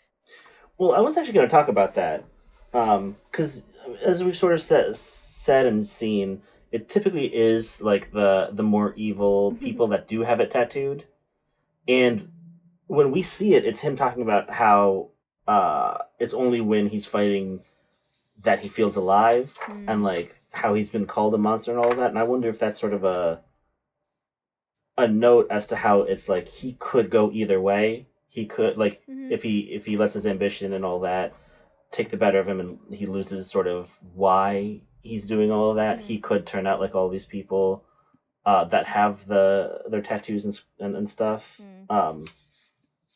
Yeah, I think he probably has some mixed feelings toward his own alchemy, considering the things he's been forced to do with it implied through the war flashbacks. So. Yeah. Being used as a human weapon might make you rethink. Yeah. Armstrong also has his sigil on a removable piece Gauntlet. of clothing. Yeah. Yeah. So. Yeah, true. None of them were hardcore enough. Neither of them wanted to just blow things up like Gimli. Yeah. Yeah. We don't know that much about Giolio, but I feel like we're led to believe that Kimberly is a little bit like there's something up with Kimberly. He's in prison, whereas Armstrong and Roy obviously aren't. So, like, who knows about like what happened after the war or whatever? Like maybe Kimberly did something else, but wasn't his nickname like the crazy arsonist or the mad arsonist? Yeah, the Mad Bomber. The Mad Bomber. The Bob Bomber. That implies he's used it for things other than what he's been ordered to. Yeah, it certainly seems like that's the case. So, Yeah, as opposed to people like Roy and Armstrong. Mhm. Mhm. But yeah, I suppose if you have mixed feelings about it, then you probably wouldn't want it tattooed. Yeah. And he doesn't do. I mean, I don't know, whatever. Whenever I see people like dabbling, but you don't see Roy like fixing the streets and stuff. Like he only ever uses alchemy when he has the gloves on, and like only Mhm. at least that we've seen, right? Yeah. Except to make the fake Maria Ross body, which was implied, I guess, but we still didn't see Oh it. yeah. Mhm. Yeah. And it was Yeah. apparently not great. Yeah, apparently. Yeah. And I mean, there was also the time he offered to use the Lust Stone to heal Havoc. Yeah, that's right. So like, I guess he has some dabbling abilities. Yeah, Mhm. But yeah, I mean, he for the most part knows what he wants to be. yeah. I think. Mhm. Yeah, I feel like alchemy is probably like similar to most like scientific things where it's like you have to learn all the basic stuff, but then you like choose an area to specialize. Yeah. Yeah. Unless you're Ed and Al and you're just trying everything because you're trying to get your bodies back. Yeah. I bet Roy probably could fix the stuff, but Mhm. it's just like you just never see him doing it, I guess, in the story is all I'm saying. Yeah, I believe he he'd has the have to, like- power, but Yeah, and he'd have to like draw out circles and everything since he doesn't have it Yeah. sewed in on his glove for anything else. and he can't clap to transmute like some people. So Mhm. yeah. Slash he pray, hasn't- depending on how you feel about it. Yeah, he hasn't. Oh, I Gone think through like the some portal people and or got- pray, not like clap or pray. Yeah. You know, people are prey. I mean, it depends on how you feel and where you are in a mistress. If you're like underground in the tunnels, you're probably prey. Mhm. If you're Scar, you probably see them as prey. Yeah. Yeah. Yeah. He doesn't see them as prey. He sees them as heartless murderers who deserve to be sent to their own maker. Mhm. But who's the heartless one now, Scar? Huh? I She yelled at a fictional character. guess I did like the scene with Armstrong. Yes, me too. So- Mm-hmm. Has there Yeah. been another flashback of him before, or is this the first one? Yeah, I think Oh, we've we seen saw that it in same the bathroom. that same panel. Yeah. Yeah, the Mhm. similar. Yeah, I think we've story. seen him like holding the body of Holding the the child child. and sobbing before. But I think this is the first time we've seen. I think we might have got a bit of the like dialogue about him being sent back from the battlefield. Yeah, I think so. There was But I Yeah. some think this is the first dialogue. time we've actually seen that like Roy and Hughes are the ones discussing it. yeah, maybe that's what it was. Because I thought we had seen, we did see a couple flashbacks before, Mhm. and then the like, I like guns because you don't have to feel the Yeah, person that so you're we killing. saw a flashback that was like mostly dialogue separated from who was Yeah, saying the it. scenes. So. Mhm. Right. Yeah. So just another wee flashback. But yeah, I think it's interesting what Armstrong says, where he feels ashamed, like not about running away from the or whatever, deserting the military or whatever he did to get discharged or get to leave the front or whatever, but Mhm. he says not from that, but from straying from his values. He feels ashamed about straying from his values. Mhm. Mhm. And he talks about how people sign up to like defend their Mhm. fellow citizens Yeah. rather than go on an extermination campaign. Yeah, which is it's something I like forget about sometimes, but it's like it was a civil war. Right. These Volans are Amestrian citizens. Yes. Mhm. Yeah. So they So he's like, I signed up to protect all people my in fellow Estus. citizens, and now I'm being forced to kill them. Like, Mhm. Mhm. Yeah, it's understandably bad. yeah, And Dr. Knox said that everyone came back scarred from the Mhm. Yeah. war, which totally makes sense. yeah. Mhm. Yeah. But yeah, I like that. It's like he felt that not that he should have like stayed and kept fighting, but he should have like stayed and like made a stand against it. Yes. Yeah. Yeah. Mhm. That's how I choose to interpret when Roy says I feel like human when I'm fighting a real monster. It's like when Mhm. I chose to interpret what he's saying is like when he's standing up against something that's wrong. Mhm. I Yeah. feel more human as opposed. But I do think that you're right that Roy's character kind of represents the fine line between going too far and like being ambitious or whatever, right? Yeah. Mhm. Yeah. Like. It'd be easy for him to slip into a more like if he was just super hungry for power, he could be like the Führer's like number one guy. He could fall in line and be up in the military command or whatever, but that's not really Mhm. necessarily Mhm. what he wants, I think. Yeah, and I think there's a general like theme of like people like having like idealistic expectations when they like join up in the military, and then Yeah. Hmm. like, having to do horrible things if they keep following orders. Like Armstrong saying that like he signed up to protect people, and then we even get like the whole thing where like some of the military people were what am I saying? Like when they went to bring Marie Ross to Shin and they met at the Xerxes, and Ed's talking about his like idealism, Hmm. and like the other soldiers are like, yeah, that is idealistic, but like it's cool that people can think that way still. Like Yeah. it's kind of an idea of like the whole like we were idealistic when we were young and joined up, but then things went horribly. Yeah. Yeah. Well, even I was about to say, not just even carry out horrible things, but even comply. Like Ed tries to quit during this chapter, Mhm. and the Hmm. fear is like, "How about that girl? Yeah. Oh How yeah. about her?" And he's like, "Never mind." Mhm. He wants to quit because he doesn't want to be a part of, a part of Mhm. the bad things that he perceives that are happening, right? So, Yeah. Hmm. I guess at this point it's kind of the opposite of Armstrong, but anyway, they'll all continue, I guess. Hmm. But yeah, I don't know. Yeah, I guess you could say I feel like the equivalent of what Armstrong did would be like if they just kept their heads down and didn't do anything like the Fuhrer told them to. Mm-hmm. Which they obviously won't, but we'll see what happens later, I Yeah. guess. Well, even in these chapters, they're like Ed's like, we can't just let them keep going. Like, Yeah. Yeah. I think they're all just kind of recalculating. Like Roy yeah, is they're like, kind of at a loss at the moment of where to go from here, but they're figuring it out. well, the team's all disbanded. What are they gonna Yeah. do now? Mhm. Especially Ed is also. They still have their goal of trying to get get their bodies back to normal and whatever. So now it's like, okay, well, on top of that, he has all these other problems to deal with Mhm. personally still. So Yeah. I thought it was a pretty clever move on Al's part to be like, can we still look for our bodies? Because I guess Yes. it's a Yeah. little more freedom of movement. yeah, and Fuhrer's Mhm. like, I don't give a shit what you do, Yeah. basically. So he's like, well, if you both have two hands, then it'll help open the portal. Yeah. So I guess it's worth my time. Mhm. Yeah, I don't know. He didn't seem to care, which was interesting. Yeah. Yeah. Um, Well, I think that might go with him underestimating humans, right? He's like, Yeah, I think I maybe. found their weak point. They're Mhm. not going to, do anything because they're Mhm. humans, something along those lines. Yeah. Because he Yeah. says, like, as long as you don't interfere, I don't care. But it's like, they're obviously going to interfere. Yeah. I like how Al asked it in such a nice way too. He's like, can we still look for our bodies? And he's Yeah. like, yeah, whatever. While he calmly sips tea while they're all freaking Yeah. out. Yeah. I love Al's like nervous politeness in the scene. Like even I think after the Mhm. like sword stabbing Yeah, incident. they're like, he's just haha, like, bye. he's just Yeah. like, can we go? Is there anything else? And then Yeah. they walk out of the room for like 5 minutes and they're like, ah. Yeah. Yeah, I love them like freaking out, and Roy's like, the fuck? Because he Yeah. has no idea that there's a small child in the armor. And then they like Mhm. take his money and his Yeah. Oh, his yeah. address, which is really funny. I love it like, and money, give me everything you got. Give me money. And he's like, is this it? And Yeah. Roy's like, what? Are you mugging me? Or whatever. That's funny.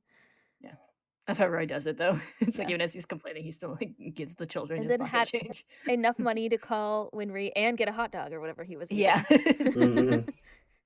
Some kind of food. It's super cute. They're like, give me your change. We need to make a phone call, basically. Yeah. Yeah. He's like, fine, I guess. Like, Yeah. I mean, he gave it to them. It's just really Mhm. funny.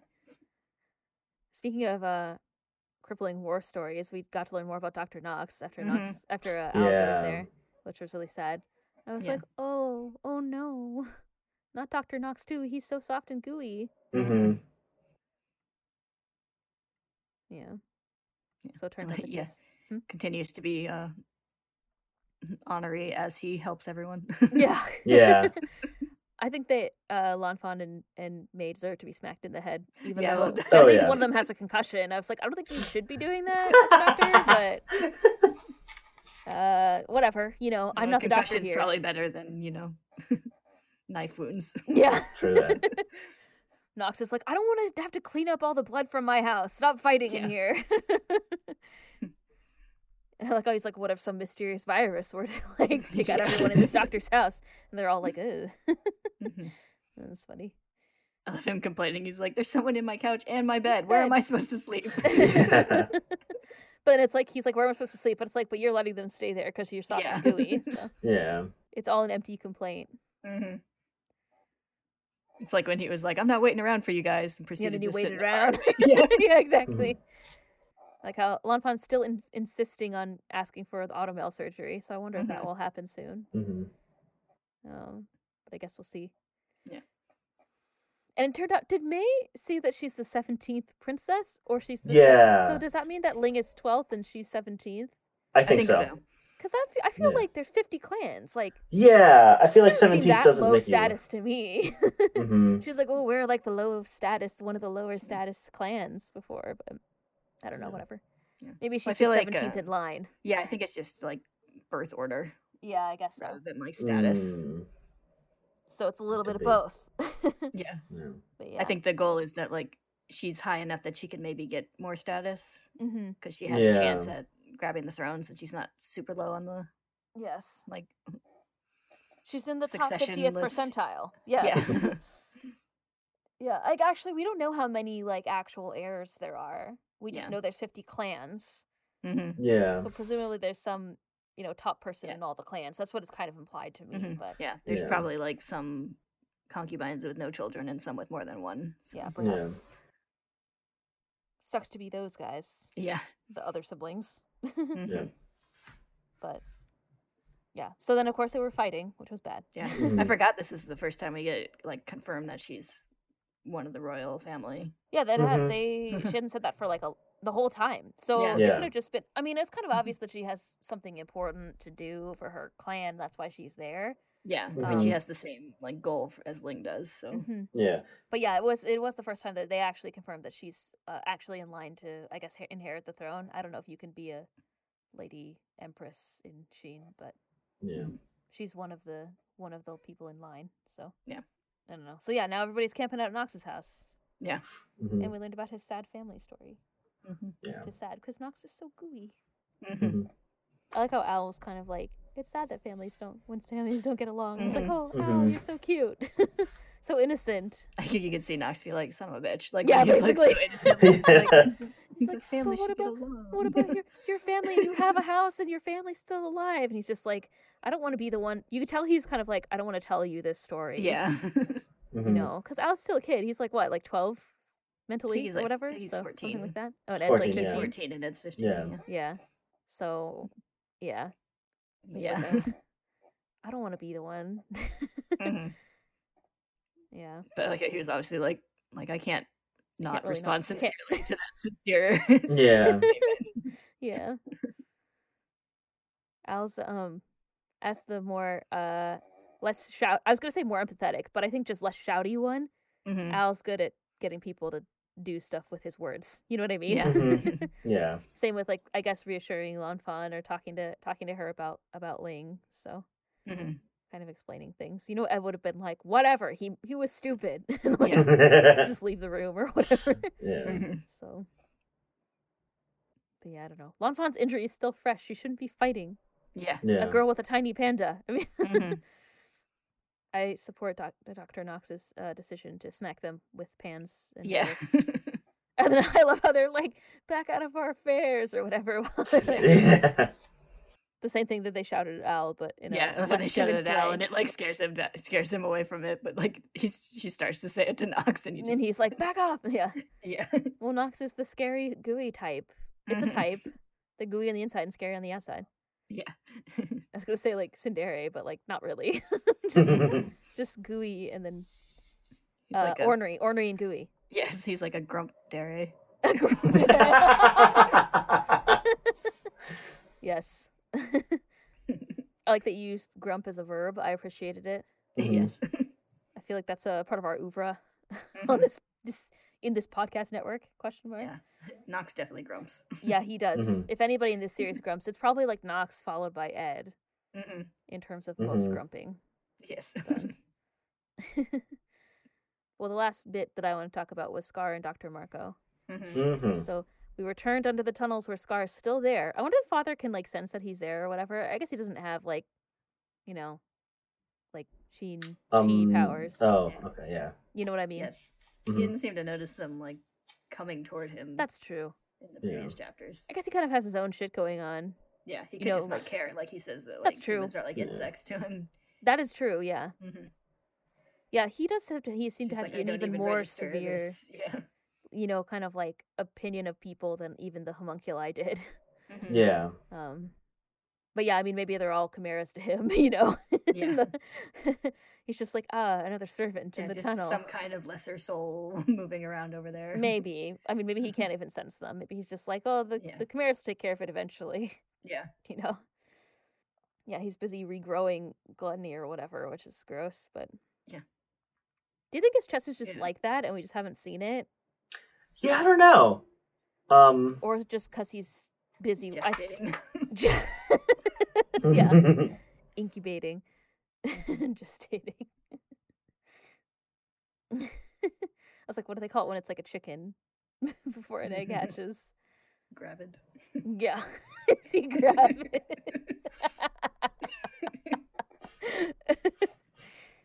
I mean, Envy is like part lizard, so it all makes sense, right? Yeah.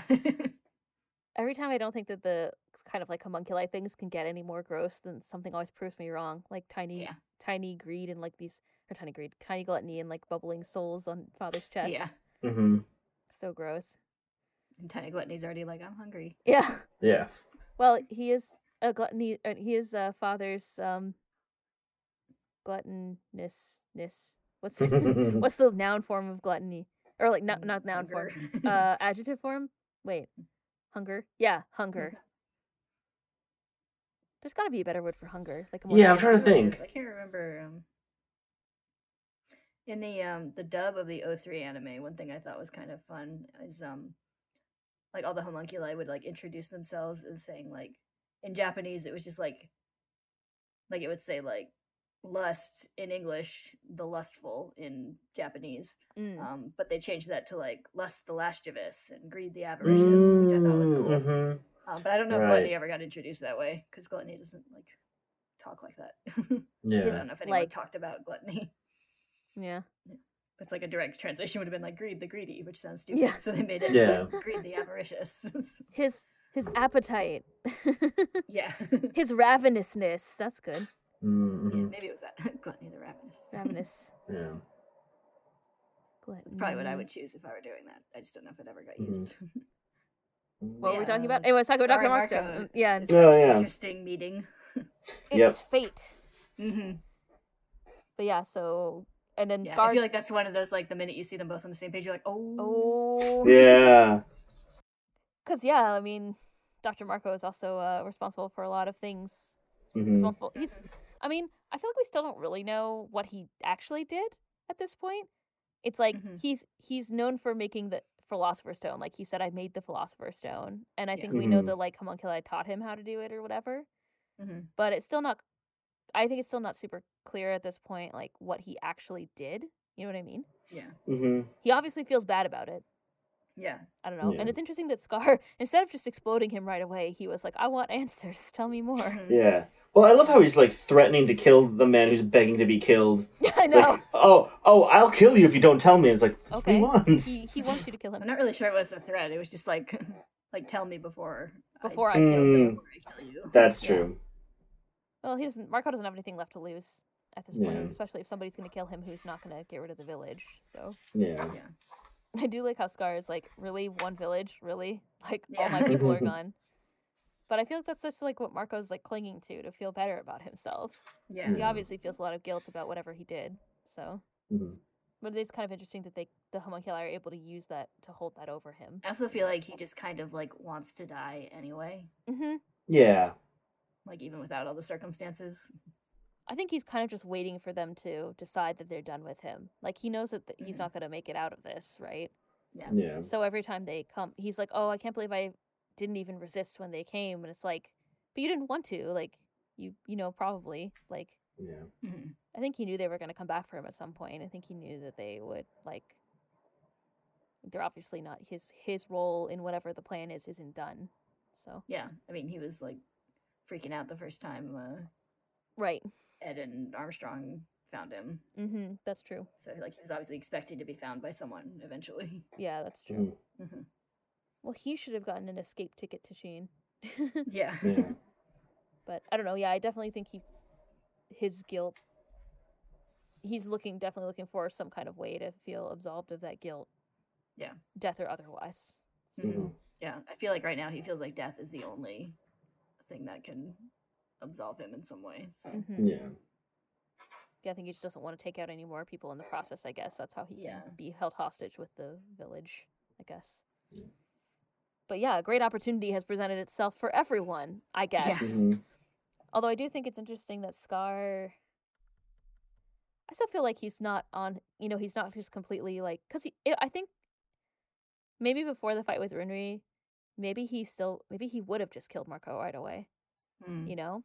Like, I don't know. I feel like he's kind of rethinking things a little bit.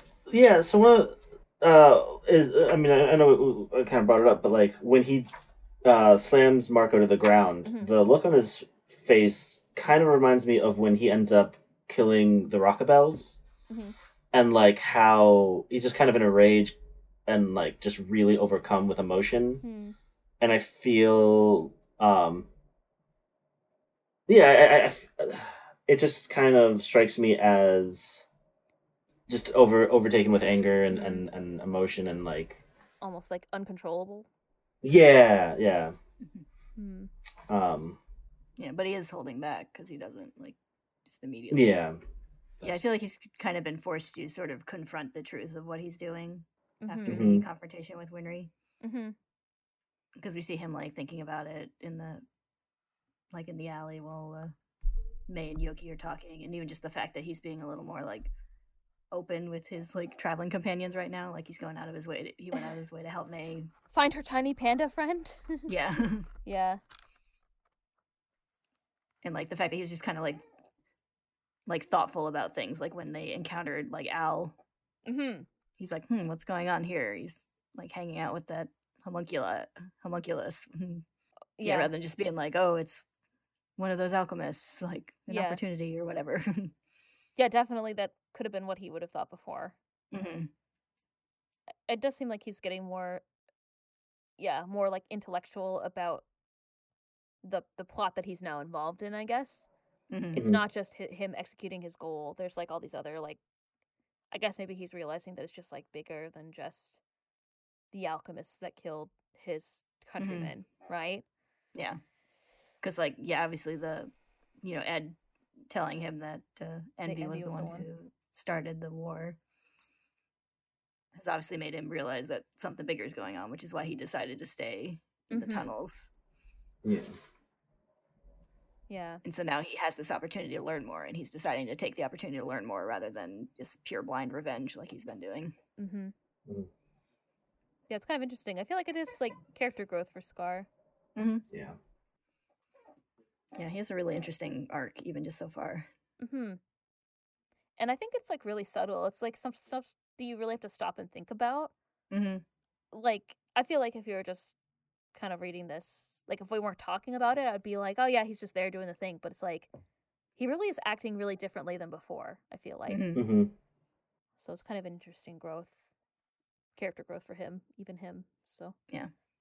someone who seemed like they were going to be a very static sort of like character and be a Mm-hmm. constant antagonist. He's in like the recent chapters, he's been more investigative and been more helpful with like our other protagonists. So Mm-hmm. it's kind of Yeah, like interesting. when he was first introduced, he seemed like straight up villain, like Well, he was a the kind only of villain at the like an time, I guess. yeah, like an interesting Yeah. villain. Like there was obviously something going on underneath, but still Mhm. like basically a straight up villain. But at this point, I'd call him like a secondary character. Like Yeah. Mhm. I feel like, well, Scar and like Ed and Al and our friendly military chums, they all Mhm. have a common enemy at this point that's yeah, established. Like Scar's enemy used to be the Amestrian military, like Well, the specifically the state the alchemists. state Mm-hmm. alchemist specifically. Um, but yeah, now that I guess because he has more information and can see that there's a deeper issue, Mm-hmm. now they are more aligned, I guess, in Yeah. who's that actual enemy. I think he was sketched out by Father too. I mean, who wouldn't be? Yeah. Yeah. But yeah, I don't know. It's intriguing, and he knows about the homunculi and stuff too. So Mm-hmm. anyone connected with them is bound to be bad. Yeah. So one thing, and I've noticed this before, but I mean, Kayla, you pointed out a lot when in your recaps, but like the transitions are very well done a lot of the times, right? Just like it seems so appropriate that they end up on a subject and they move on to that subject. Mhm. I don't know like if it's done better than other uh like shows and books and things that I've read, or if it's just that I'm noticing it so much because we're talking about it. Um, but it's very well done. And fairly consistent. I'm pretty sure it happened. I noticed it a couple times each chapter. Um, I don't have a whole lot more to say to that. Especially But these chapters with the Same. like where's the prince, and immediately transitions to Greed. Immediately, yeah. yeah. And then the Everyone everyone came from that back war came back scarred and goes over to Scar. Yeah. Yeah. But yeah, there's several of those moments that Mm-hmm. I've noticed. They're all I like them. I'm sure it happens all Yeah. the time. And it could be better than other things. It could be the same as other like media, but I do feel like it's particularly good. And especially in these chapters, because you never feel like things are happening all over the place, right? Like we've been bouncing and like we've been in the void and out of the void, and in Father's lair, and in the military headquarters, and at Knox's house, and at the suburb house, and the woods, and whatever. Like, and you never kind of like get lost. The story always has like these is written in a way that has like little common threads to transition between all of them. Yeah. I think that also kind of supports like saying everyone from the war came back scarred, and then transitioning into Scar also helps to kind of like position him as like not an enemy anymore. Like now he's one of the victims and the people fighting against the like injustice that was that happened during the war and stuff like that. So yeah, I feel like regardless of if it's like better or worse than others, like it's very skillfully, those types of transitions and storytelling is very skillfully executed, especially in these recent chapters, I think.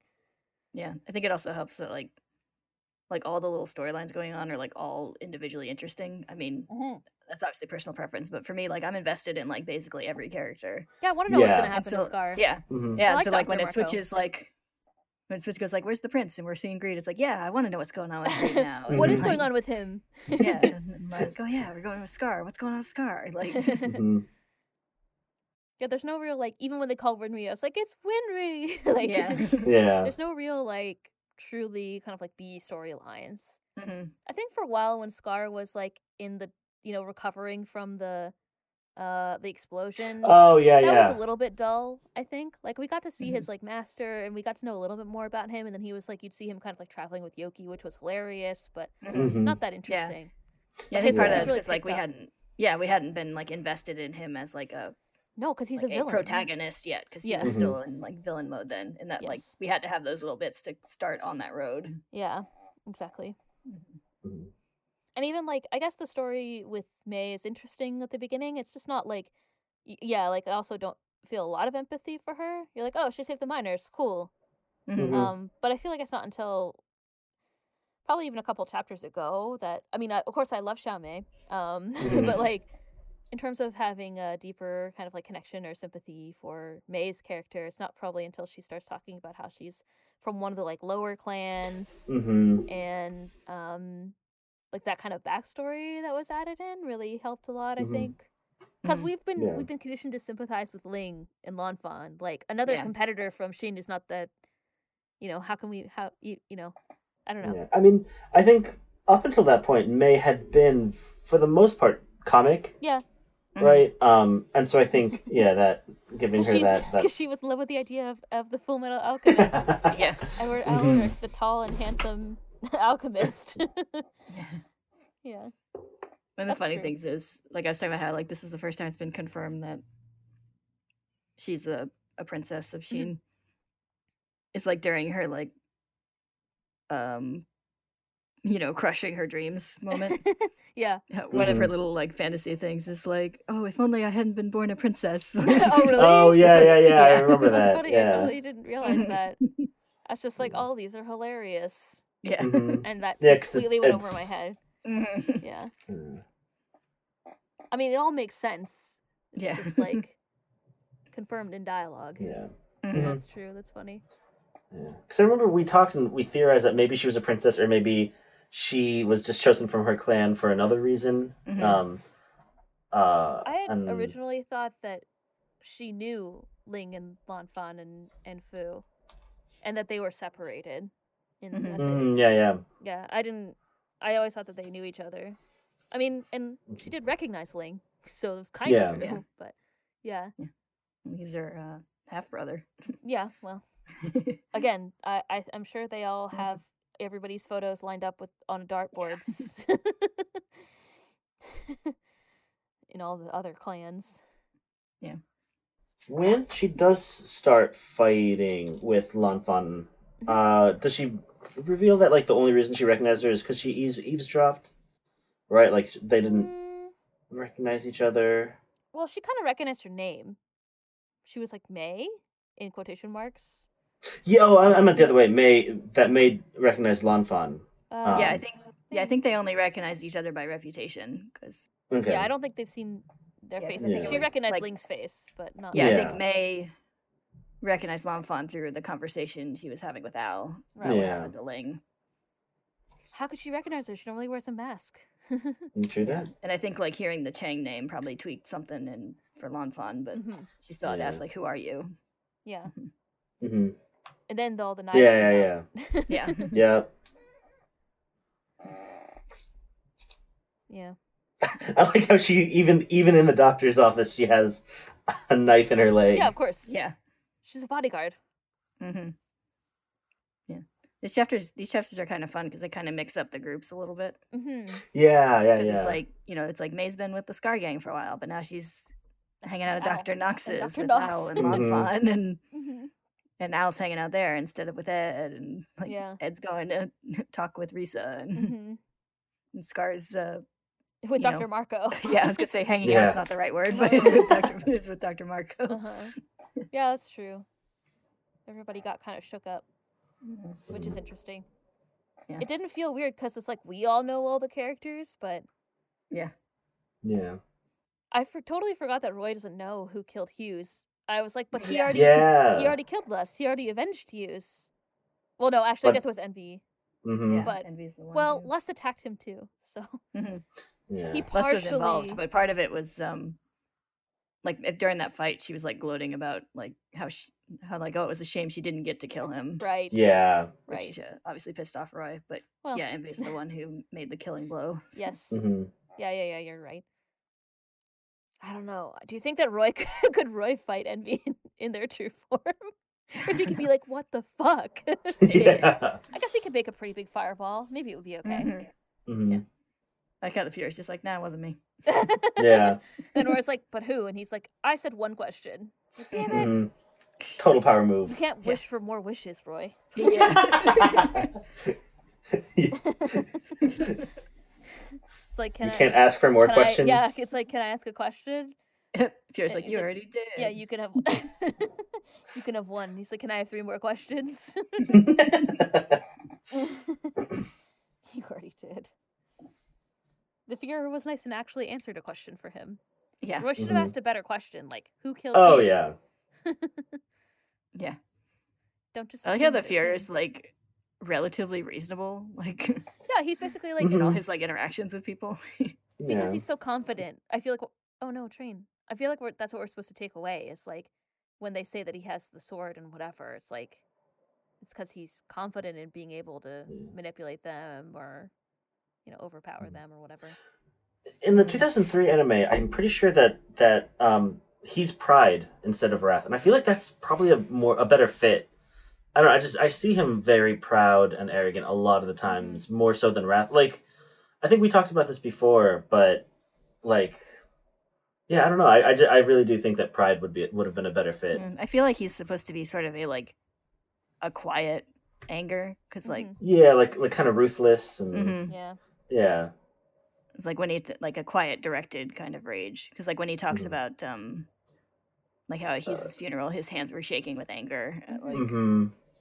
like Alicia's crying. Hmm. And I mean, definitely, I think when we've seen him fighting, I mean, he definitely has a very different demeanor. Yeah. Mhm. Yeah, And I that wouldn't say definitely shows. he doesn't strike me as particularly prideful though. I mean, he always keeps looking down on humans, and I feel like he, just sort of overestimates them, and he's confident. Again, he only has one sword, Yeah, I feel like he's in that confident, meeting, but I and, wouldn't really like- call it prideful. Like he's not like boasting about it. He's just like, this is a fact. I can beat you. Yeah, like, he's not like Envy. I mean, Yeah. yeah, like Yeah, that's true. yeah, I don't know. I mean, I could go either way. I think Yeah. you could represent him either way. hmm As yeah. of I mean, all the homunculi, none of them are like super, except for gluttony. I Except for guess none of them gluttony. like 100%. Like, because even greed is like more like kind of, flippant, as Cosmo said. Yeah. Not necessarily like greedy, except for the time Yeah. where he was like, "They're all mine." But like other than that, I feel like that's But even then, that's kind of seems more like talk. Yeah. Honestly. Yeah, Yeah. I agree. So Yeah. we don't know anything think it's, about current Pride, about this story's Pride, except mhm. that he's invisible. Yeah. Ooh, it's actually like I imagine him looking like like Super Mario, like Mario with the invisible hat. It's just like a dotty kind of texture. Yeah. So, or whatever his deal is that we haven't seen yet. Mhm. I want to go back to Sloth. Like we haven't seen Yeah. Sloth in such a long time. Yeah. hmm Yeah, there's kind of a I'd also I forget sometimes that we even see that glimpse of Sloth In that one early line. on Yeah. It's just like because it's like he's so there. brief. Yeah. Yeah. Yeah, there's kind of a sort of a gag in the fandom back in the day before like the actual reveal happened down the road whenever it happens. Of like people like started like genuinely theorizing about like who was Pride, like is it a character we've seen before and all this stuff. Mhm. And then there would be like it became kind of a gag to be like every character is Pride, and so like every time someone did something slightly suspicious or there was like a new background character, they'd be like that guy's Pride. Nice. There was something earlier where you were saying, when you were talking about Riza, you're like, she's not a bad guy, is she? And I was going to be like, Riza is It's Pride. Yeah. She could be. We don't know that she's not. We've never seen Pride's face. Yeah. It's like, have you ever seen them in the same room? No, because you've never seen him. Exactly. We've seen his like nose, Yeah, shadow. We've seen a shadowy outline. Mhm. Yeah, that's why I think it's like and Invisible some Mario. suspicious Hat. word bubbles. Yeah. He's like, I'm not gonna tell Dad on you. That's what Pride Yeah. said. Risa can't be Pride because she's good. She can't be bad. I refuse to believe it. But I've been wrong about many things, so she's just super into. She had her like super alchemy phase. Like everybody has their like teen emo phase. That was her like a whole alchemy phase, and she doesn't do it anymore. She's just like dabbling or whatever. Yeah, she's like, my friends bought alchemy t-shirts, so I got an alchemy tattoo. She's like, I don't even know what it means. She's like, it says love in Chinese. She's like, hey, want to see my Xing like alchemy tattoo? Yeah. And they're like, bro, that's not a Xing alchemy tattoo. And she's like, what? Oh, by the way, that the note that Ling wrote for Lanfan's basically in Chinese, in case anybody was curious. Mhm. Yeah, I figured. Yeah. It just says, I have the Philosopher's Stone. I looked it up. I was pretty proud of myself for being able to read 2 of those Chinese characters from my back in my Cantonese days. Mhm. Cantonese I would be studying proud days. too. I was read like- 2. Yeah, I was like, I assume that's Chinese and that it says what it says it says. Yeah. I can barely read a little bit of Japanese. I definitely can't read Chinese, so I was like, that looks like I. And then I looked up Philosopher's Stone. And that's that. that's not one you learned in your lessons.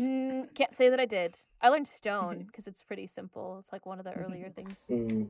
that you learn. But he wrote it for Lanfan. Cosm, I can't Yeah. unsee how much they love each other. How dare you? I'm so I mean- mad. Except I'm not. I'm really happy. Would you have realized it soon enough? Would you have realized it by now? I don't think so. Oh, really? Yeah. Oh. Because, I don't know, in my head I'm just like, no. They're just like loyal to each other. Mm. He's like, oh, my subject cut off her arm. I think it hit me when Ed says, "What about Lanfan?" and it And then like, he punches gets through to him Lan with it in Ling. greed. Yeah. Mhm. He's like, what about Lanfan, your true love? I think that combined with Envy turning into Lanfan to make him hesitate. And Mhm. Lanfan crying when she gets the note. because I think I feel like I already thought that Lan Fan kind of had Yeah. feelings for Lanfan Ling. probably has feelings for Ling. That's, Mhm. but I mean, That was the moment where I was Yeah. like, oh, this is like both ways shippy. yeah. Mhm. I'm not saying I don't ship it. I'm just saying I'm mad at you. That's.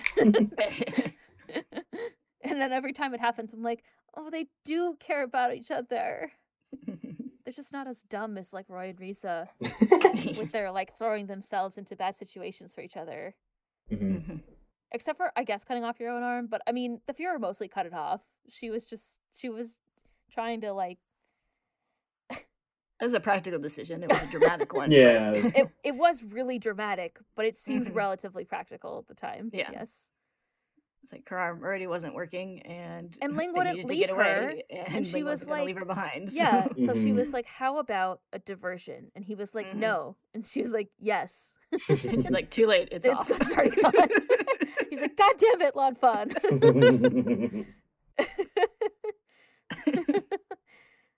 They're in love.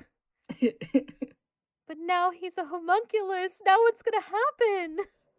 I'm worried about everyone in the story. I feel like Greed would be into it. He's like, "Oh, a cute girl. Awesome. You're my new best friend and my love Mhm. interest. Let's go party." Yeah. There's got to be fanfic for that.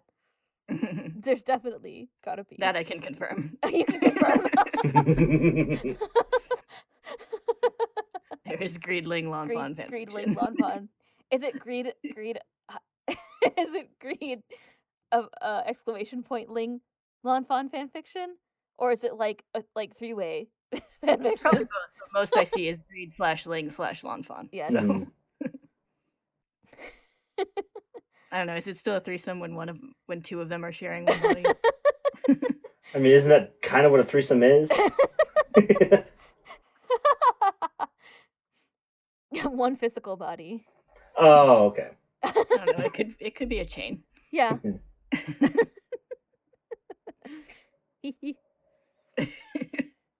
I feel like, what if you have multiple personalities? Does that make it a three-way? What are the rules? Yeah. I bet it's good fanfic. You like write it, like write into a like op-ed person. Be like, is this cheating? Dear Abby, if my boyfriend's soul, the one I love soul, who I serve is soul, physical body has been taken over by an additional soul, but I know that his soul is still in there, and I sleep with him. Is it still cheating? Dear Abby is like, I don't think I can answer this question. It's just like, dear, like, This is above my pay grade. yeah. It's like, dear Amorous and Amestress. Yeah. As long as everyone's consenting, no worries. This has been Dear Abby. Never write again. Yeah.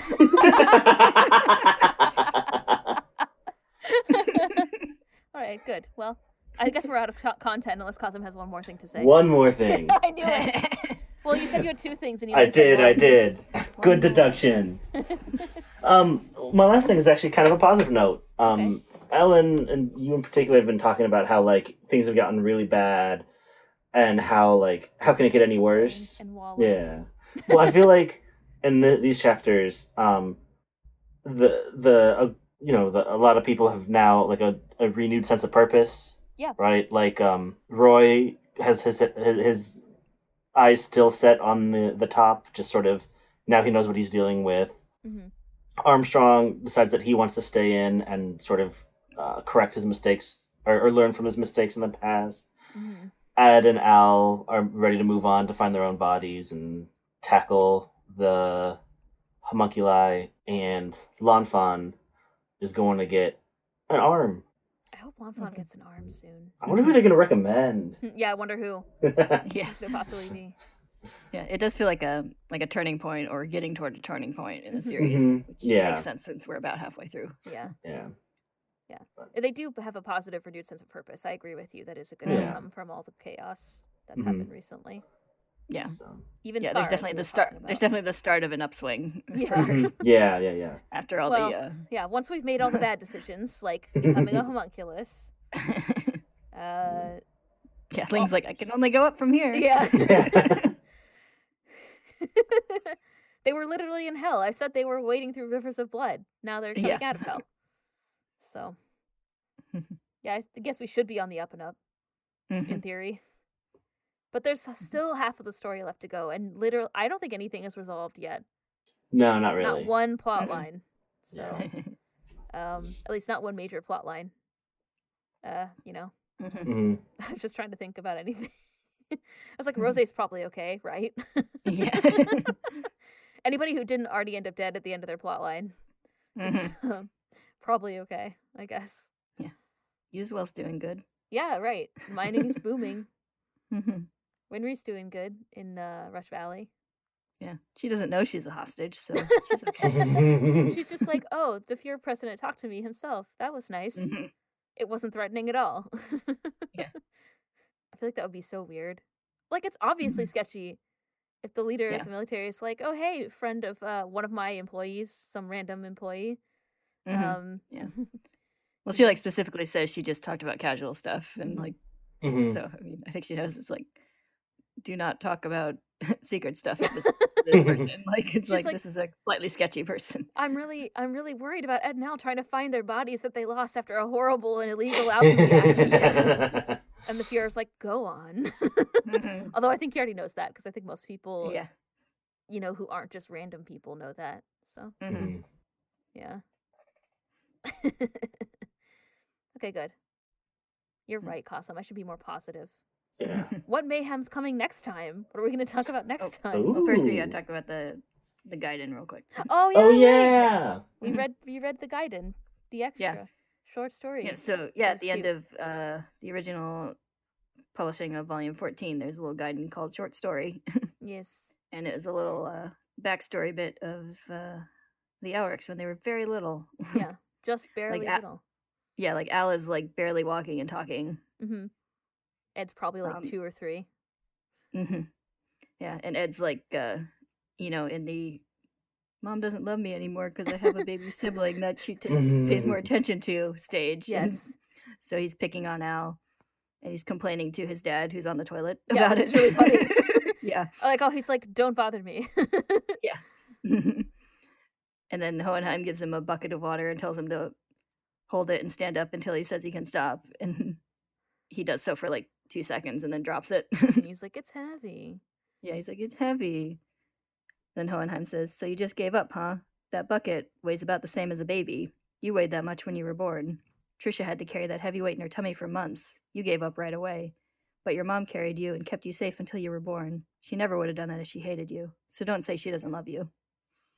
And then he goes out and stomps over to little Al and pats him on the head. Vigorously pats him on the head. Yes. He doesn't apologize, but he pats him on the head.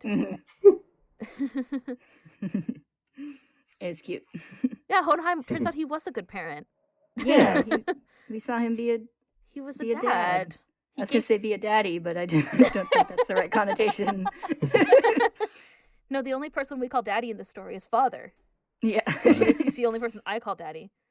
Mhm. Although I do like the idea of calling him the beard guy. Yeah. Mhm.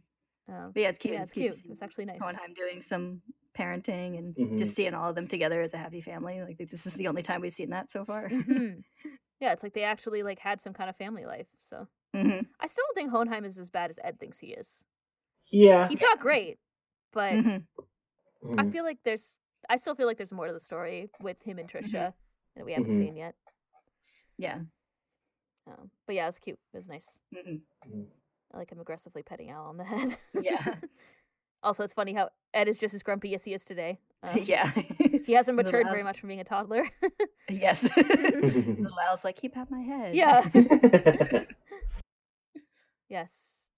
Mhm. Al's probably the same as he was when he was a tiny child. Yeah. Yeah, I like how Trisha was like, "Hey, did you say something to him?" And he's like, "No." Mhm. Yeah, not much to say, just a cute little story. Yeah. It's nice that Hohenheim was a good father. He was a Mhm. good Yeah, I think it's a good dad. time to see that story since we're like, oh, now we know that he's definitely a different person from Mhm. sketchy father. father, and yeah, and we've seen him like interact with the boys, or at least Ed, I Mhm. guess. interact with Ed in a way that suggests, like, yeah, they did have a family life, and That Hohenheim remembers. yeah, Maybe Ed doesn't. Because, like, the memories that we see that Ed had shown are all, like, his back and him leaving and stuff like that. Yeah. yeah. I feel like Ed was just old enough to remember, like, him leaving, basically. Yeah, it seems like. Mhm. And Al was young enough that he doesn't really remember anything. Mm-hmm. Because, like, he says that to... Who does he say that to? I can't remember who he's talking to. Like Winry or Ling. I think it was Ling. Yeah, he's like, Yeah, I don't it's really Ling. remember Ling and my Lafon were dad, so I there. don't Yeah, 'cause- have any feelings. or Yeah, something because like Ling that. asked, like, if Oh, they they don't were- get along. And he's like, it's not that I don't get along, I don't even remember him. Yeah, and they were Mhm. talking about the Emperor. That was when we were getting more details about Ling's situation. Mm, 'Cause he's mhm. like, I haven't ever met my father because he's the Emperor. I don't talk to him. Yeah. Yeah. And I was like, I don't remember my father either. Yeah. Yeah. And then we were all sad. Yeah. Anyway, well, that's cute. Mhm. Okay, so now what are we going to talk about next time? Well, next week, buckle up, kiddos. We're going to fucking Ishval. Oh, no. Oh, yeah. I didn't think it could get worse. You told me it was going to get better. Kasab just told me it was going to get better. Okay. I mean, if you think Yeah, about we're- it, this already happened. You're Right, yeah, so right. it's- technically. So things you're aren't right. really getting worse. We're just getting an idea on how things were before we How even bad started it was reading. before. yeah, we're getting, Yeah. Okay. yeah, we're learning how much better we have it now. That makes me feel good, I guess. So yeah, it's going to be a biggie. We're doing the whole slew. Oh. So it's going to be 58, 59, 60, and 61. Ooh. That'll be a good time. Mhm, mhm. I hope everybody brings Yeah. snacks. It'll be a time. Yes. I'm sure we'll learn something and we'll get some insight in our favorite Mhm. military gang. Especially Kimberly. Yeah. No, why would he be there? Did they even mention anything about Kimberly being like in Ishval or whatever? I We've can't seen remember. a flashback. Yeah, he said. Oh, right. Yeah. Yeah? Yeah, I think we've seen that he was there with flashbacks, and also when we first saw him in the prison, I think he was like, it reminds me of the explosions. Ah, Right. yes. Yeah, so he'll be there, I'm sure. Because he's a psycho. Our favorite military friend, Kimberly. Mhm. Okay, good. Well, I guess I'm excited. Yes. Oh, before we log off, Yes. last reminder that you've pretty much got Questions. this week. Yeah, got this week for the questions. Yeah. Um. Yep. April 3rd. Yeah. I'll put reminders on our social media things as the time draws closer. Mm-hmm. Please Yep. send us questions. It'll be fun. Yeah, thank you all for listening. you. Send us your questions, and we will see you next week We'll see you next week for a lot of crap. Mm-hmm. for a long, sad episode. Maybe it'll be uplifting. You don't know that. I You're like, I do. think I do, though. I'm sure we'll find a way to make jokes. We always do. All right. Thank you for listening. We'll see you later. Thank you. Goodbye. Bye. Bye.